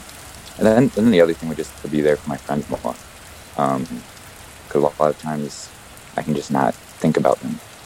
And I mean, at least being in college now, a lot of your life is just like who you're hanging out with, other than like summer jobs and whatnot. At least that's like the main focus for a lot of people. Of course, I want to look further ahead though at what I actually want to do once I leave. But yeah, I don't know. Does that answer it a little bit? Yeah, definitely. I mean, it feels. I mean, it really does feel cyclical in nature. I mentioned this, I mentioned this to you, and I mentioned this to someone who isn't a content creator. I think honestly he should be. I'm gonna yell at him for that later and be like, hey, you should put out some stuff on Instagram.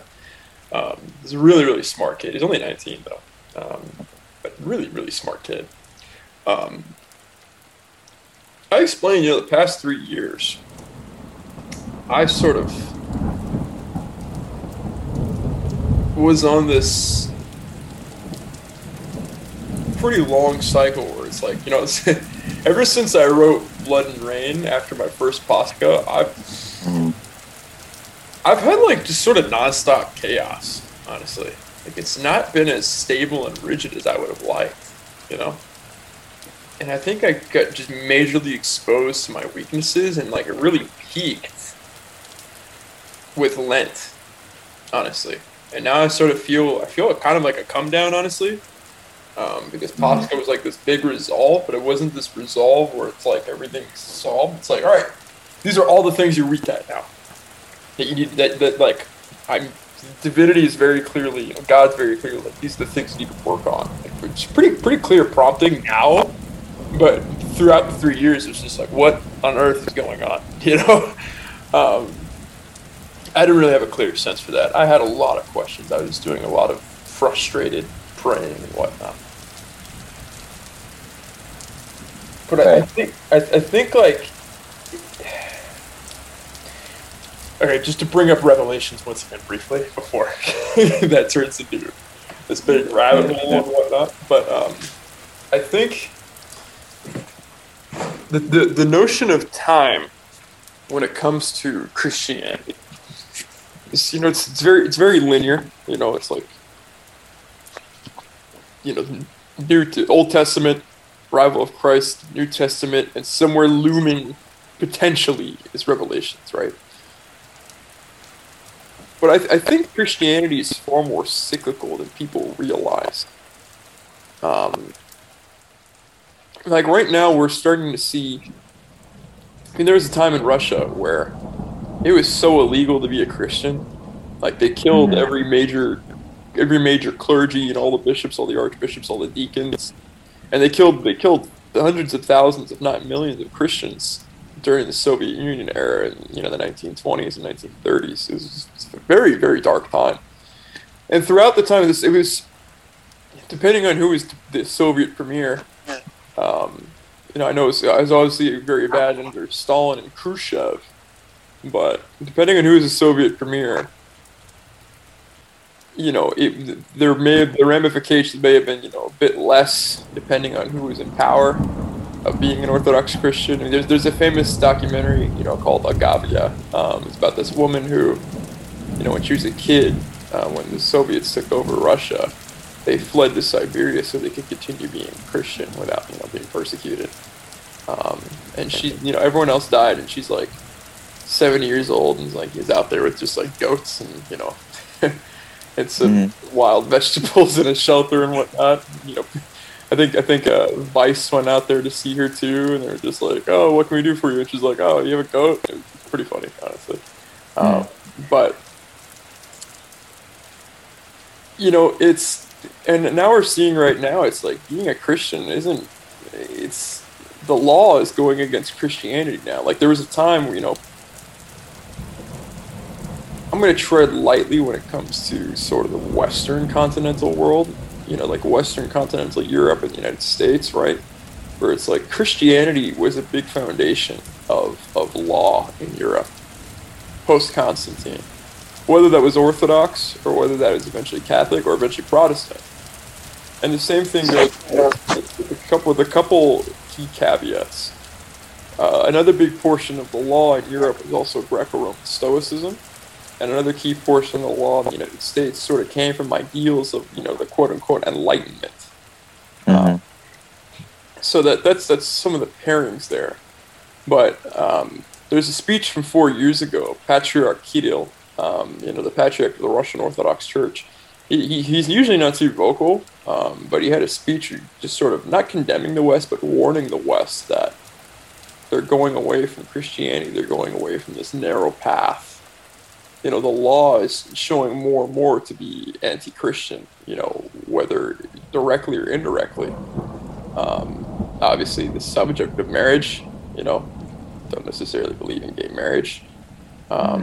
People ask me, then how do you I live in Oakland, San Francisco, and I honestly have friends who are gay, so it's not that's not me pulling the whole guilt trip during Black Lives Matter. It's like I have black friends, like that. Everyone was just panicking, not to be canceled, basically.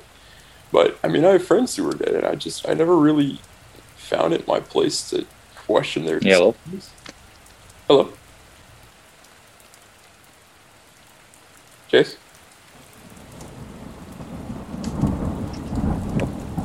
Yeah, with Black Lives, with like a lot of people were just doing that to get canceled, but I have friends, good friends who are gay, and I just never really saw it my place to question their actions in person, just coming from a purely Orthodox perspective. Like, it's not my place to judge. I don't know what you're going with. I don't truly know what you're attracted to, just chemically. I can't say that. I don't know. That's not something within my control. But he basically said that we're going through like this, at least not in the Eastern world, because the Eastern world, in Eastern Europe, Slavic Europe, they're like tightening their grip on their Christian values, especially in a post-Soviet era, where they realize the folly of just completely cutting out God, where the state can't be a God, they can't take on that power vacuum, it just doesn't work. But the Western world hasn't really gone through something like that, and they're almost on this collision course for it. So that's almost like cyclical in nature. What I'm getting at is, I think Christian's perspective on time is more cyclical than people realize. It's the week leading up to the Sunday liturgy is cyclical. The Lent, the cycle of Lent into Pascha, that's cyclical. The cycle of the year post the previous Pascha leading into the next Lenten Pascha, that feels like a cycle. Do you get the same visceral notion?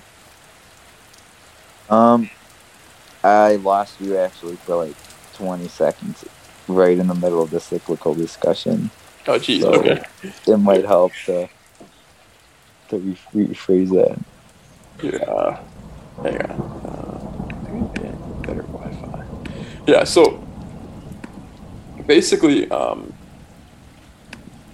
get the notion that Christianity is far more cyclical in relation to time than people realize. It's like there's this cycle of the week leading into the Divine Liturgy each week, and there's a cycle within Lent going into Pascha, and there's a cycle in the time between the previous Pascha and the next Lenten period and then subsequent Pascha. You get that same visceral notion? Yeah, I do. I'm not going to rephrase that because I agree with all you said. But I also think that each second that we're like called to carry up the cross, that you're dying to yourself. and being reborn in Christ. But you need to have the humility and pride, and the lessening of pride through this obedience that we discussed earlier, to allow that to happen. But this kind of cycle of dying to yourself and being reborn, even though it happens instantaneously as you're called on this Christian path, right? It's also reflected in through like each time you attend the divine liturgy, like week by week, how you might feel spiritually more weak or spiritually declined, kind of thirsty for God, and you might wait until Sunday, or even as you're going through all your prayers and trying to be obedient and listening for God. Maybe that just doesn't even happen until Sunday. I always feel that on Sunday I'm much more in tune with God and whatnot than I am, especially just the 2 days before Sunday. Like it sort of depletes, and that's sort of like a cycle that happens week by week.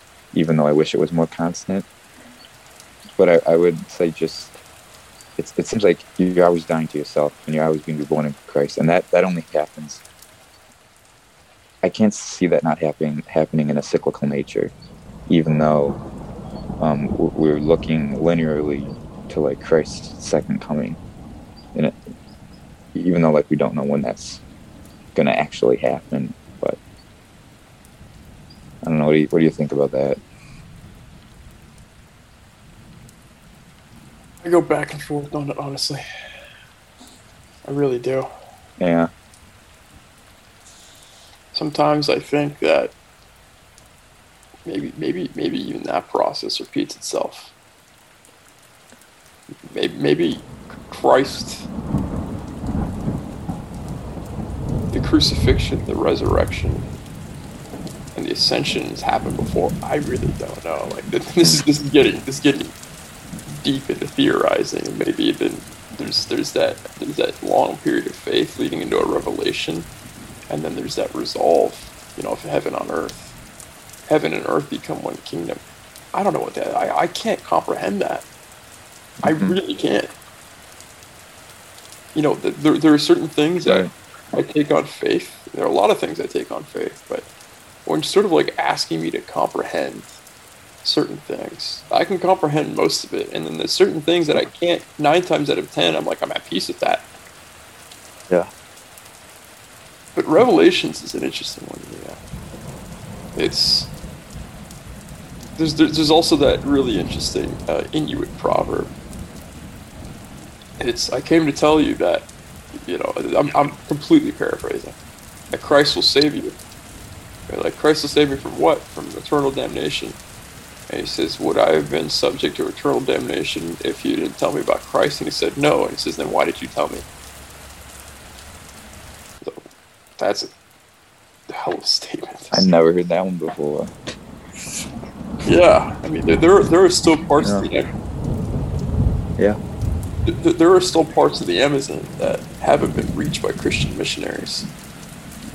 They have not been made contact with. I mean, those people die, or they just going straight to hell. I hope not. You know what I mean? Right. Yeah. Hard to know too. It's like I can speak on my testimony and say I know Christianity to be true, right? I can have dominion over that. Be just Arthur, but as for others in different parts of the world that haven't even been exposed to Christianity, how can I? You know what I mean? Mm-hmm.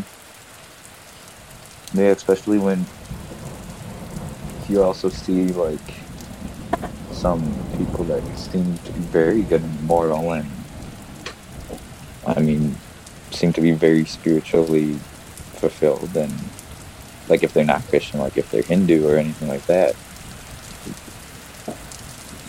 like there's part of me that's like, I think it's the only way, right? Christianity. But then you don't want to go up to them and be like, hey, you're wrong. You know, it feels wrong. And I'm not saying that because I don't, like, I'm not saying that out of like a thought that is like I'm doubting Christianity in any sense. But it's, I don't know if it's like always our say to know, I guess, like what is not acceptable. And I don't even know if acceptable is the right word, but I think you know what I'm getting at. Yeah, it's like I've had friends who like I've known some pretty terrible Christian people. I'm not gonna lie. Oh yeah, for sure. Um, like just horrendous people that I've met, like people who are like far greater people who are like Zoroastrian or Muslim or Buddhist or Taoist, right? I'm like, how can I sit here and say like you wouldn't be right without? I'm like, well, what's the major threat? Afterlife, right? Eternal damnation.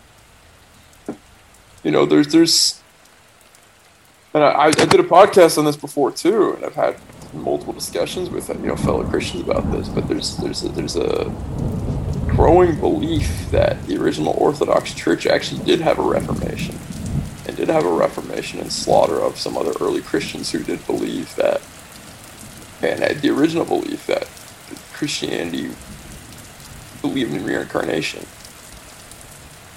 And this is where I get really troubled with the man-made bits, right? With the councils, it's like where does divinity's dominion, where does divinity's truth end and man's meddling begin? There's always going to be some degree of that. So we have to pray not to be deceived, not to be led astray, and to discern accordingly, but not to just sort of like plug our ears and go la la la la la. You know what I mean? It's that part really set me free. My first Pascha, to the listeners, I apologize if I'm repeating myself. I know that I am, but my first Pascha, there was a guy at the church who he was more controversial type. Like he was at church every Sunday. Very disciplined Christian, right? But you could tell that he was the type of personality that pushed the envelope. And he drove me home from Pascha. And he says, he basically goes into how a lot of research that he's found, the early Christians believed in reincarnation. And I was like, what? And I could tell that he wasn't lying. I could tell that this research of his is pretty unshakable. And I really didn't want to hear this because I had just gotten the stability of Christianity, of orthodoxy.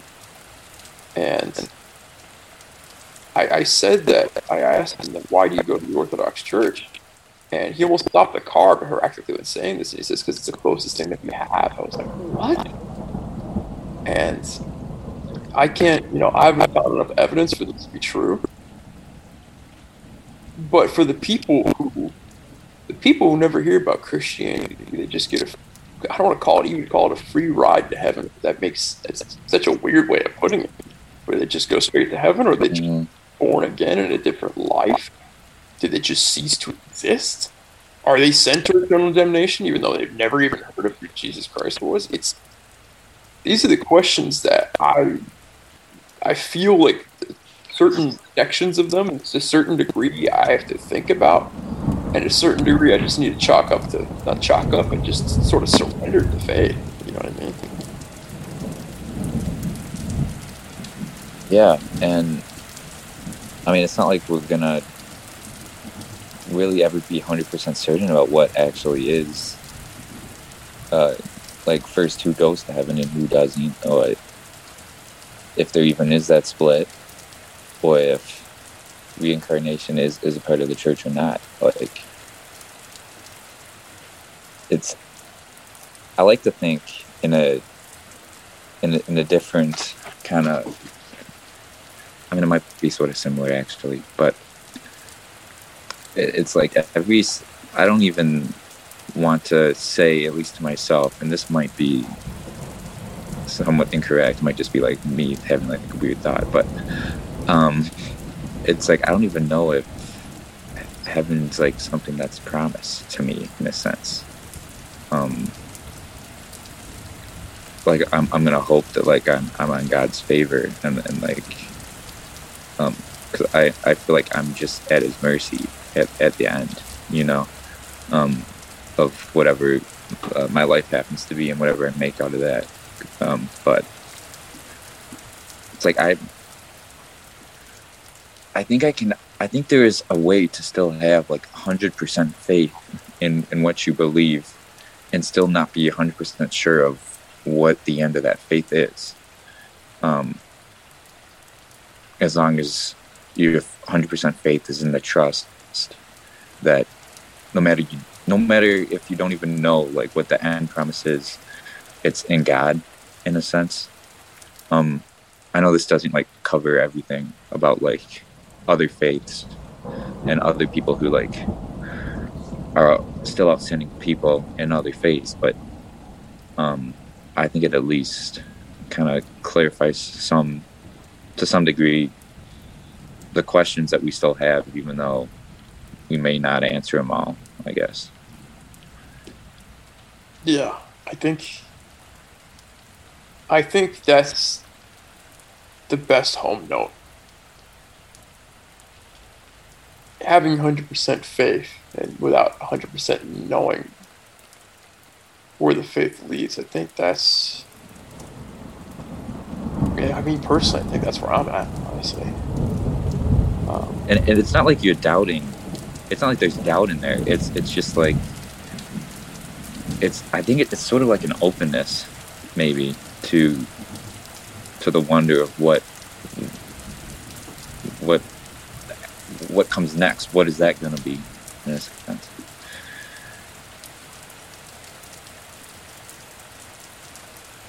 I have absolutely no idea.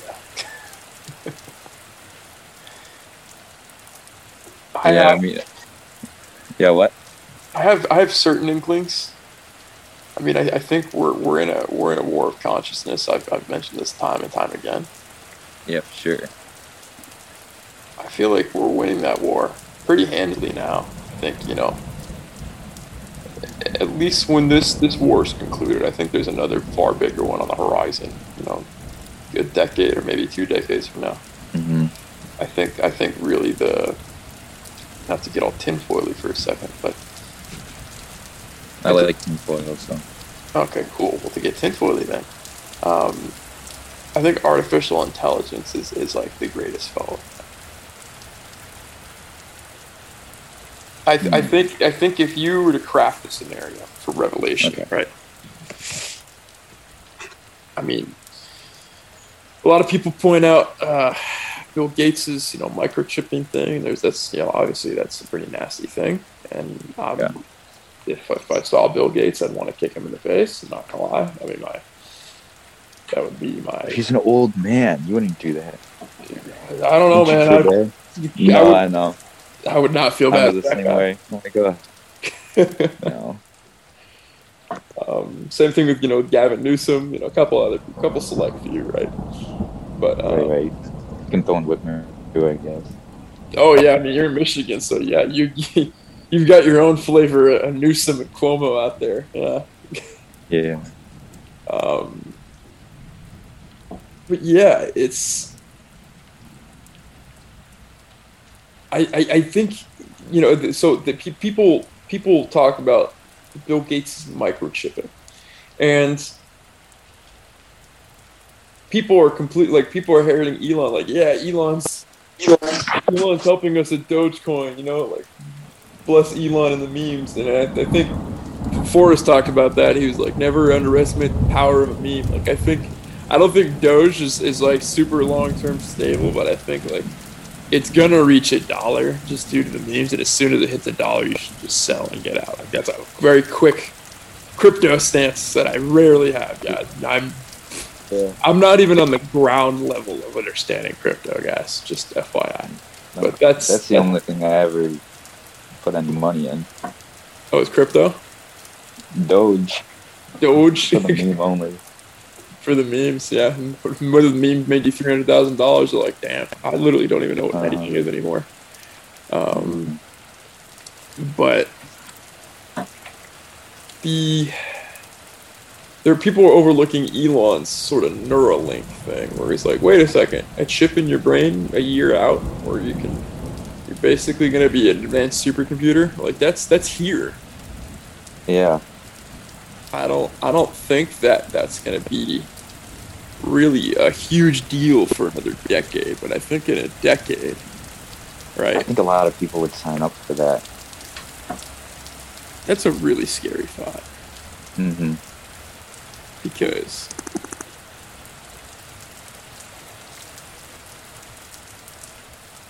it gets to a point where so many people will be capable of these calculations much faster because of Neuralink. Hmm.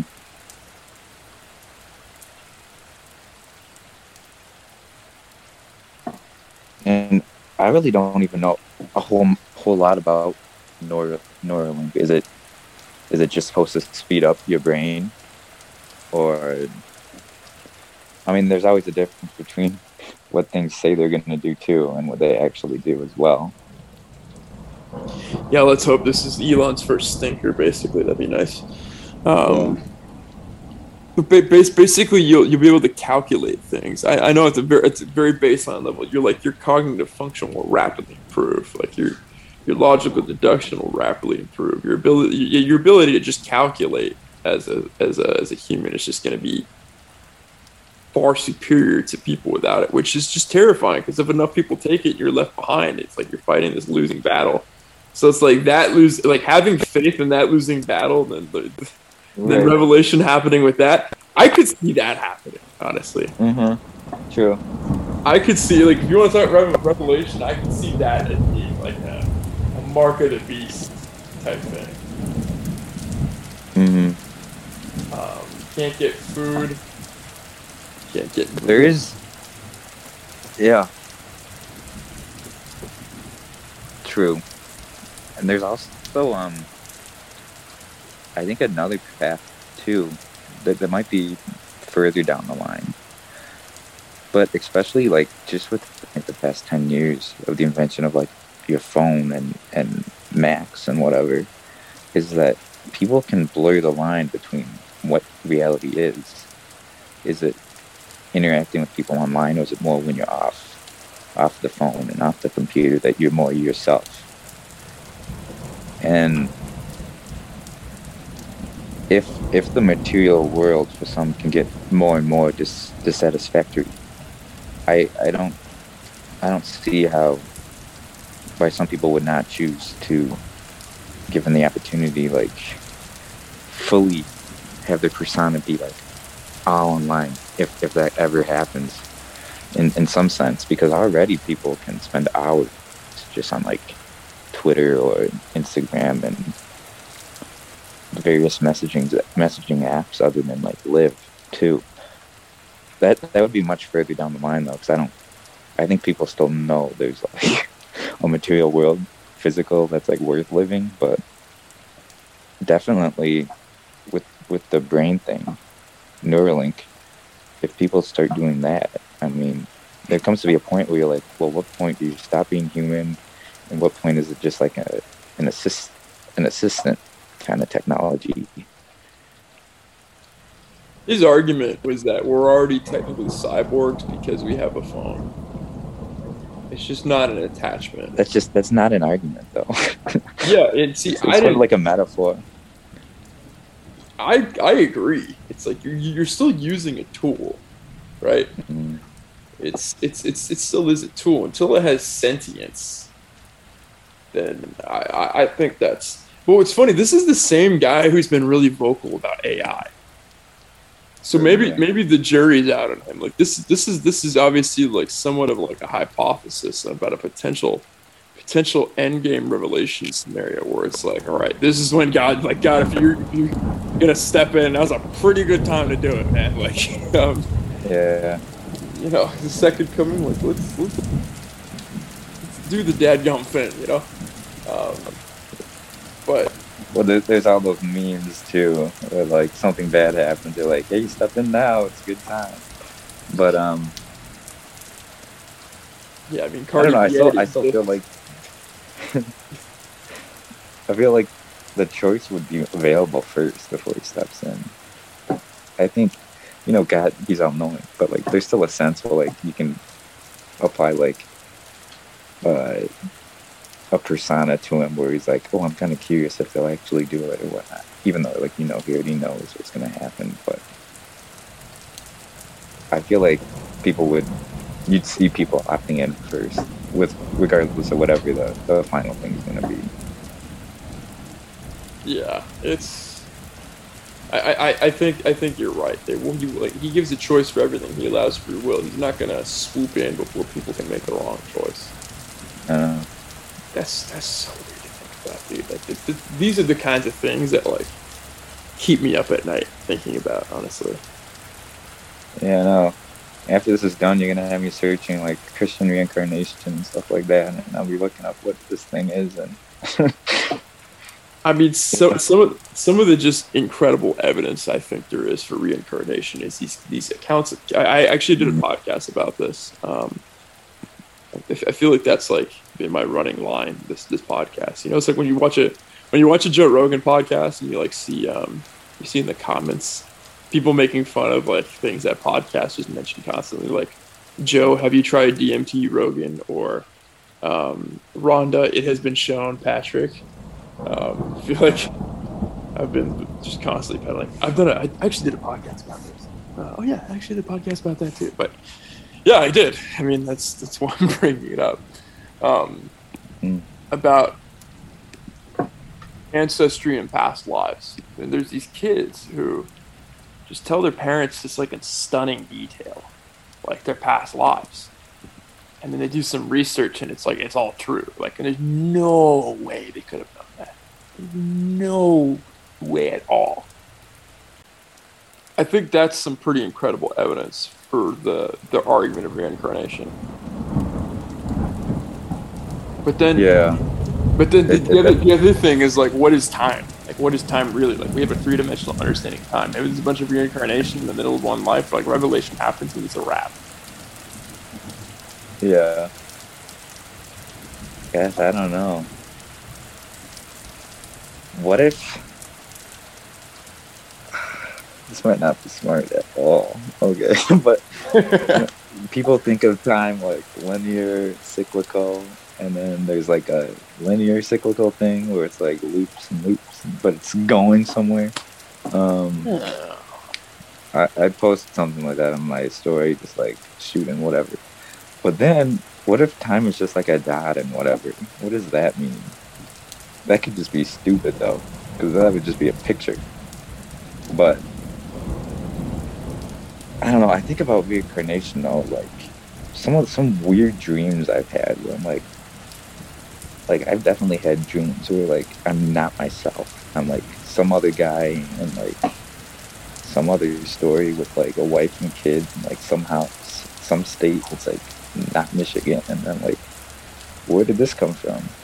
Like it could just be my brain or whatever, but what if it's like a past thing or whatever? Let me ask you something before because I've had a similar thing. Like, did you see people like? Was there any visceral difference between a regular dream of just your mind and your subconscious just like putting together an assortment of thoughts, like a la Inception, right? Or was there a difference between that and this dream? Or like, was there a visceral difference where you're like, okay, this feels like it's me, but it's not me, and it's like it was me at some point? I mean, it's weird because I don't remember, like, I don't think who I was mattered. Like, I wasn't, like, picturing, like, I didn't ascribe to myself a name. Or no one in the dream, like, called me a name. But, like, that was different than my own. But they didn't call me by my own name either. I was just kind of, like, when you're, like, watching a video game, you're just, like, a person in the game or whatever. Seeing through, like, the perspective of someone's eyes. I don't know. I just thought it was my own. What not. But I did get this feeling that like I would have like died for like anyone in that dream, even though like no one I know here or ever met. So it wasn't just like random characters for some reason. guys, okay. So I've had an instance similar to this where I was on a camp out in Big Basin 13 years ago, and like almost to the day, and I had this dream in between like a Saturday and Sunday night. It was like really vivid, and there was like this like, I want to say she was like almost like a nanny or something. Like I saw a face. Like I actually still picture it now. She's like very bright red hair. She doesn't look like anyone I've seen on TV or anything. And you know, I was at like she was like a nanny growing up to me, and I was like sort of like 15, just like a teenager, and then she died, and I had to give some eulogy, and it was like so unbelievably real. And I woke up, and I was like, "Whoa, what on earth was that?" Like, I'm getting woken up by one of my buddies saying we're going to the next part of the backpacking trip. I'm like, no, you don't understand. You're like, I just lived a life here. Basically, yeah. And dude, I didn't know what to do with myself after that. I was like, what, 13? I'm like, what does it mean? And I just sort of eventually discarded it.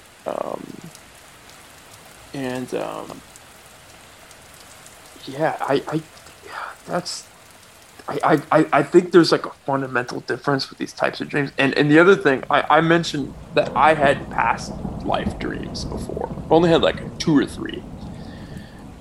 But my current fiance was in them, and my mother was in them. And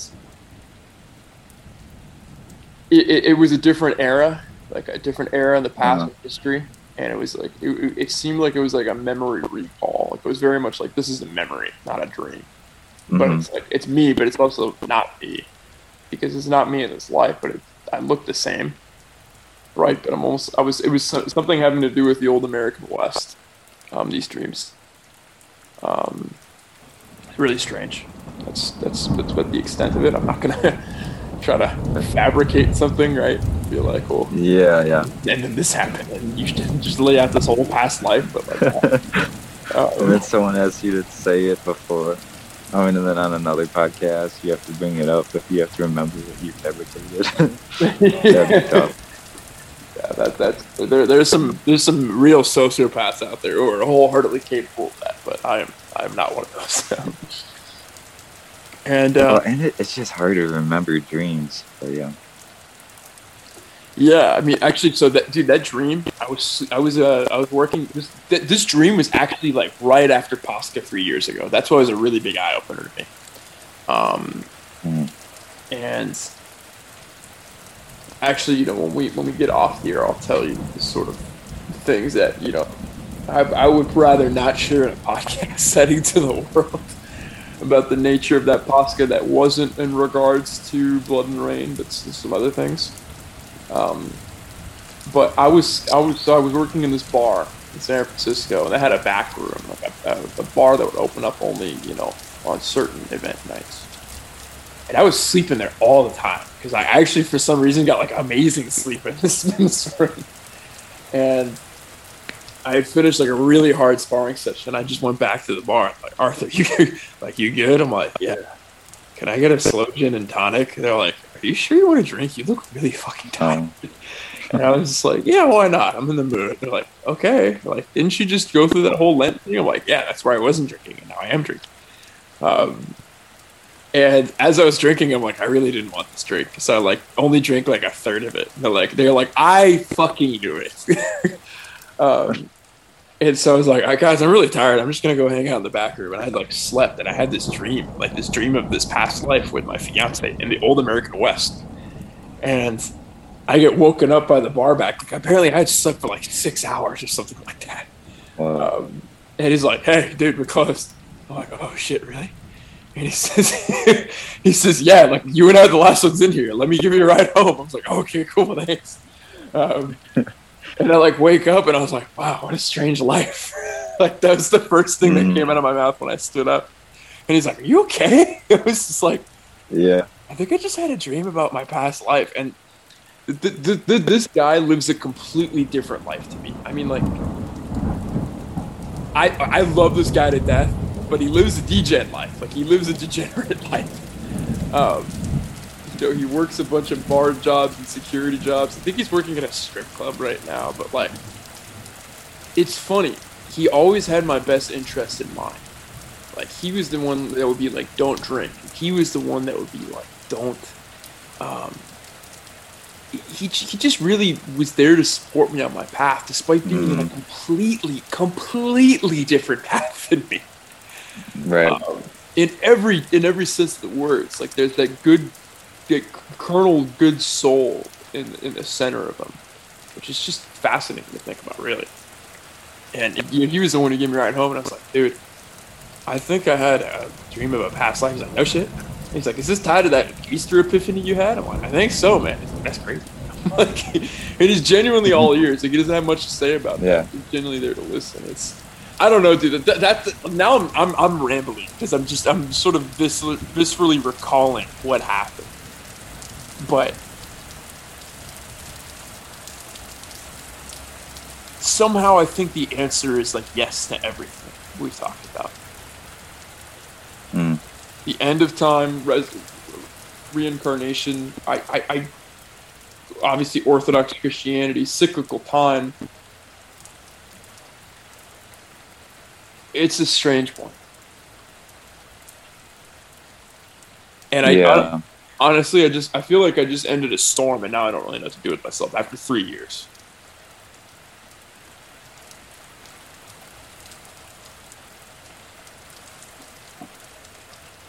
I think,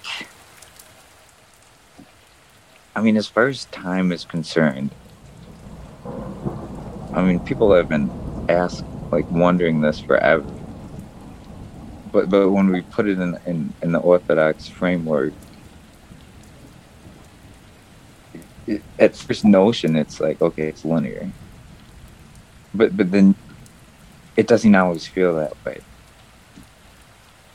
And I think that can be applied to more than just time. That can be applied to, I mean, we have applied it to more than just time. What am I talking about? But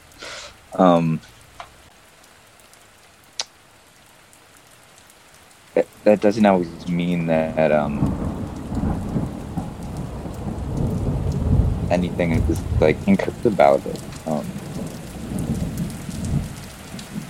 We just might not ever get to understanding what even time means, or what even cyclical time might allow and not allow, or if there's even further options.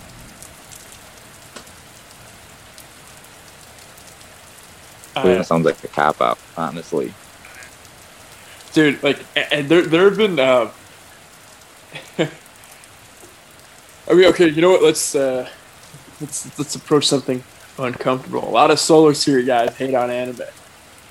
That's fine. I've seen a lot of really garbage anime out there.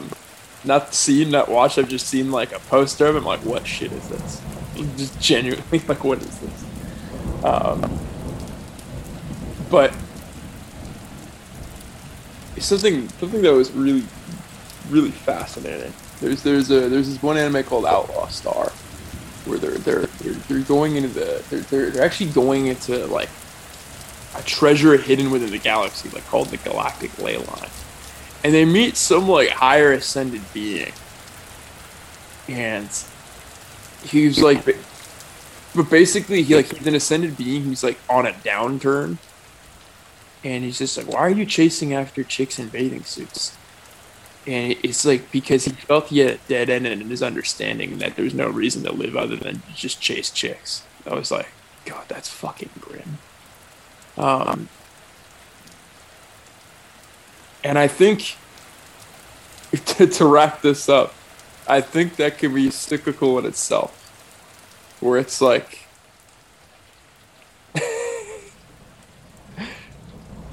if you go too far at one given time, you reach sort of nihilistic point.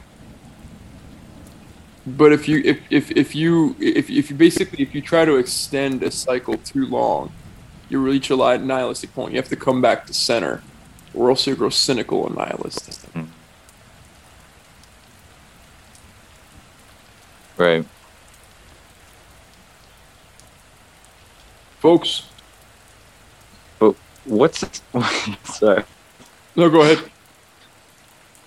I was just wondering. Okay, what's the center of a cycle then? Is that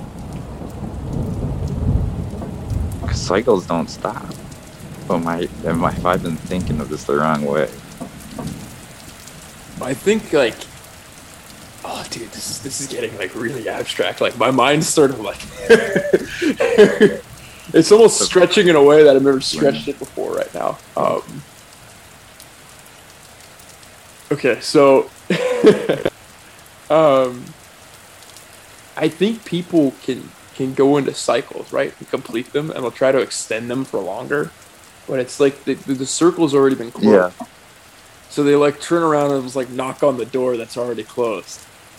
And that leads to cynicism and nihilism because they're not going on the next cycle. All right, yeah, that makes a lot more sense. Yeah, that definitely is probably the case. Especially when you don't know what you're looking for.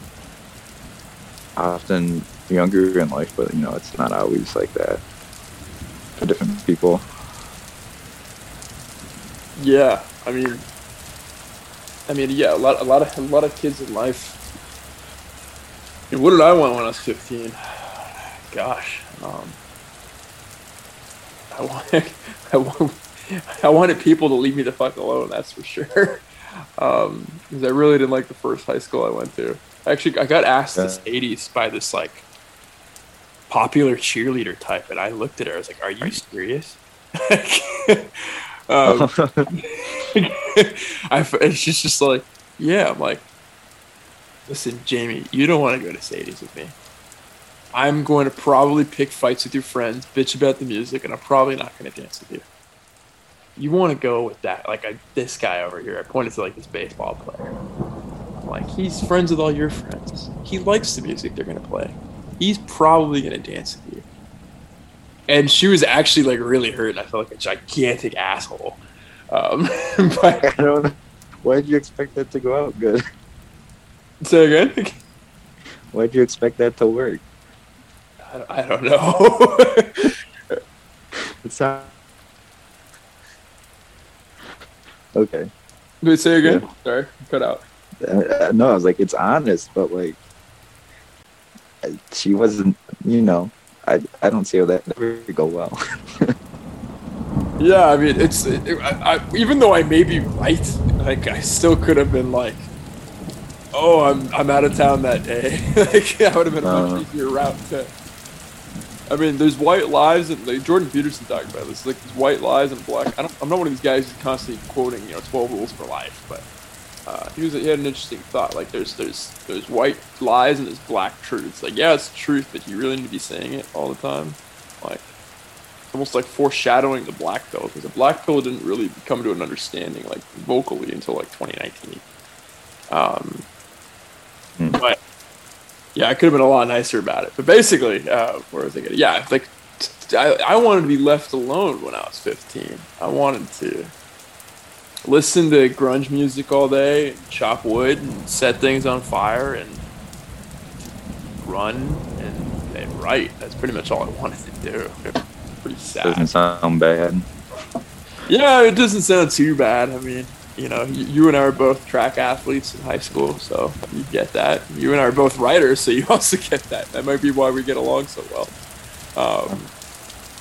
But yeah, dude, I'm almost at a loss now. I don't know when I was figuring out.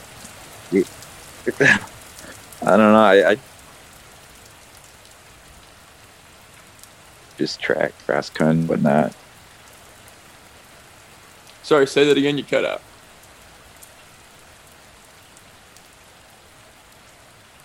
Yeah.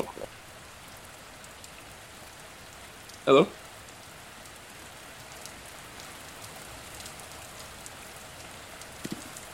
Yeah, I mean, sorry, you were saying before you cut out about cross country?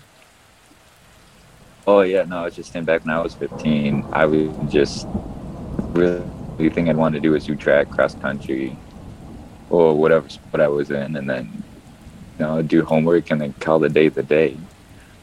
You know. Yeah, I mean, simple. Listen to music, but like, yeah, mine was like what 4 years ago though, but yeah. Well, wait, no, 15. That's 6 years ago. My bad. Yeah, I was about to say, like, are you somehow bending the space-time continuum to make me feel older? Like, no. Yeah, it was 10 years ago. I was 15. I was, oh man, I was a fucking punk. Like, it was bad, dude. But yeah, I mean,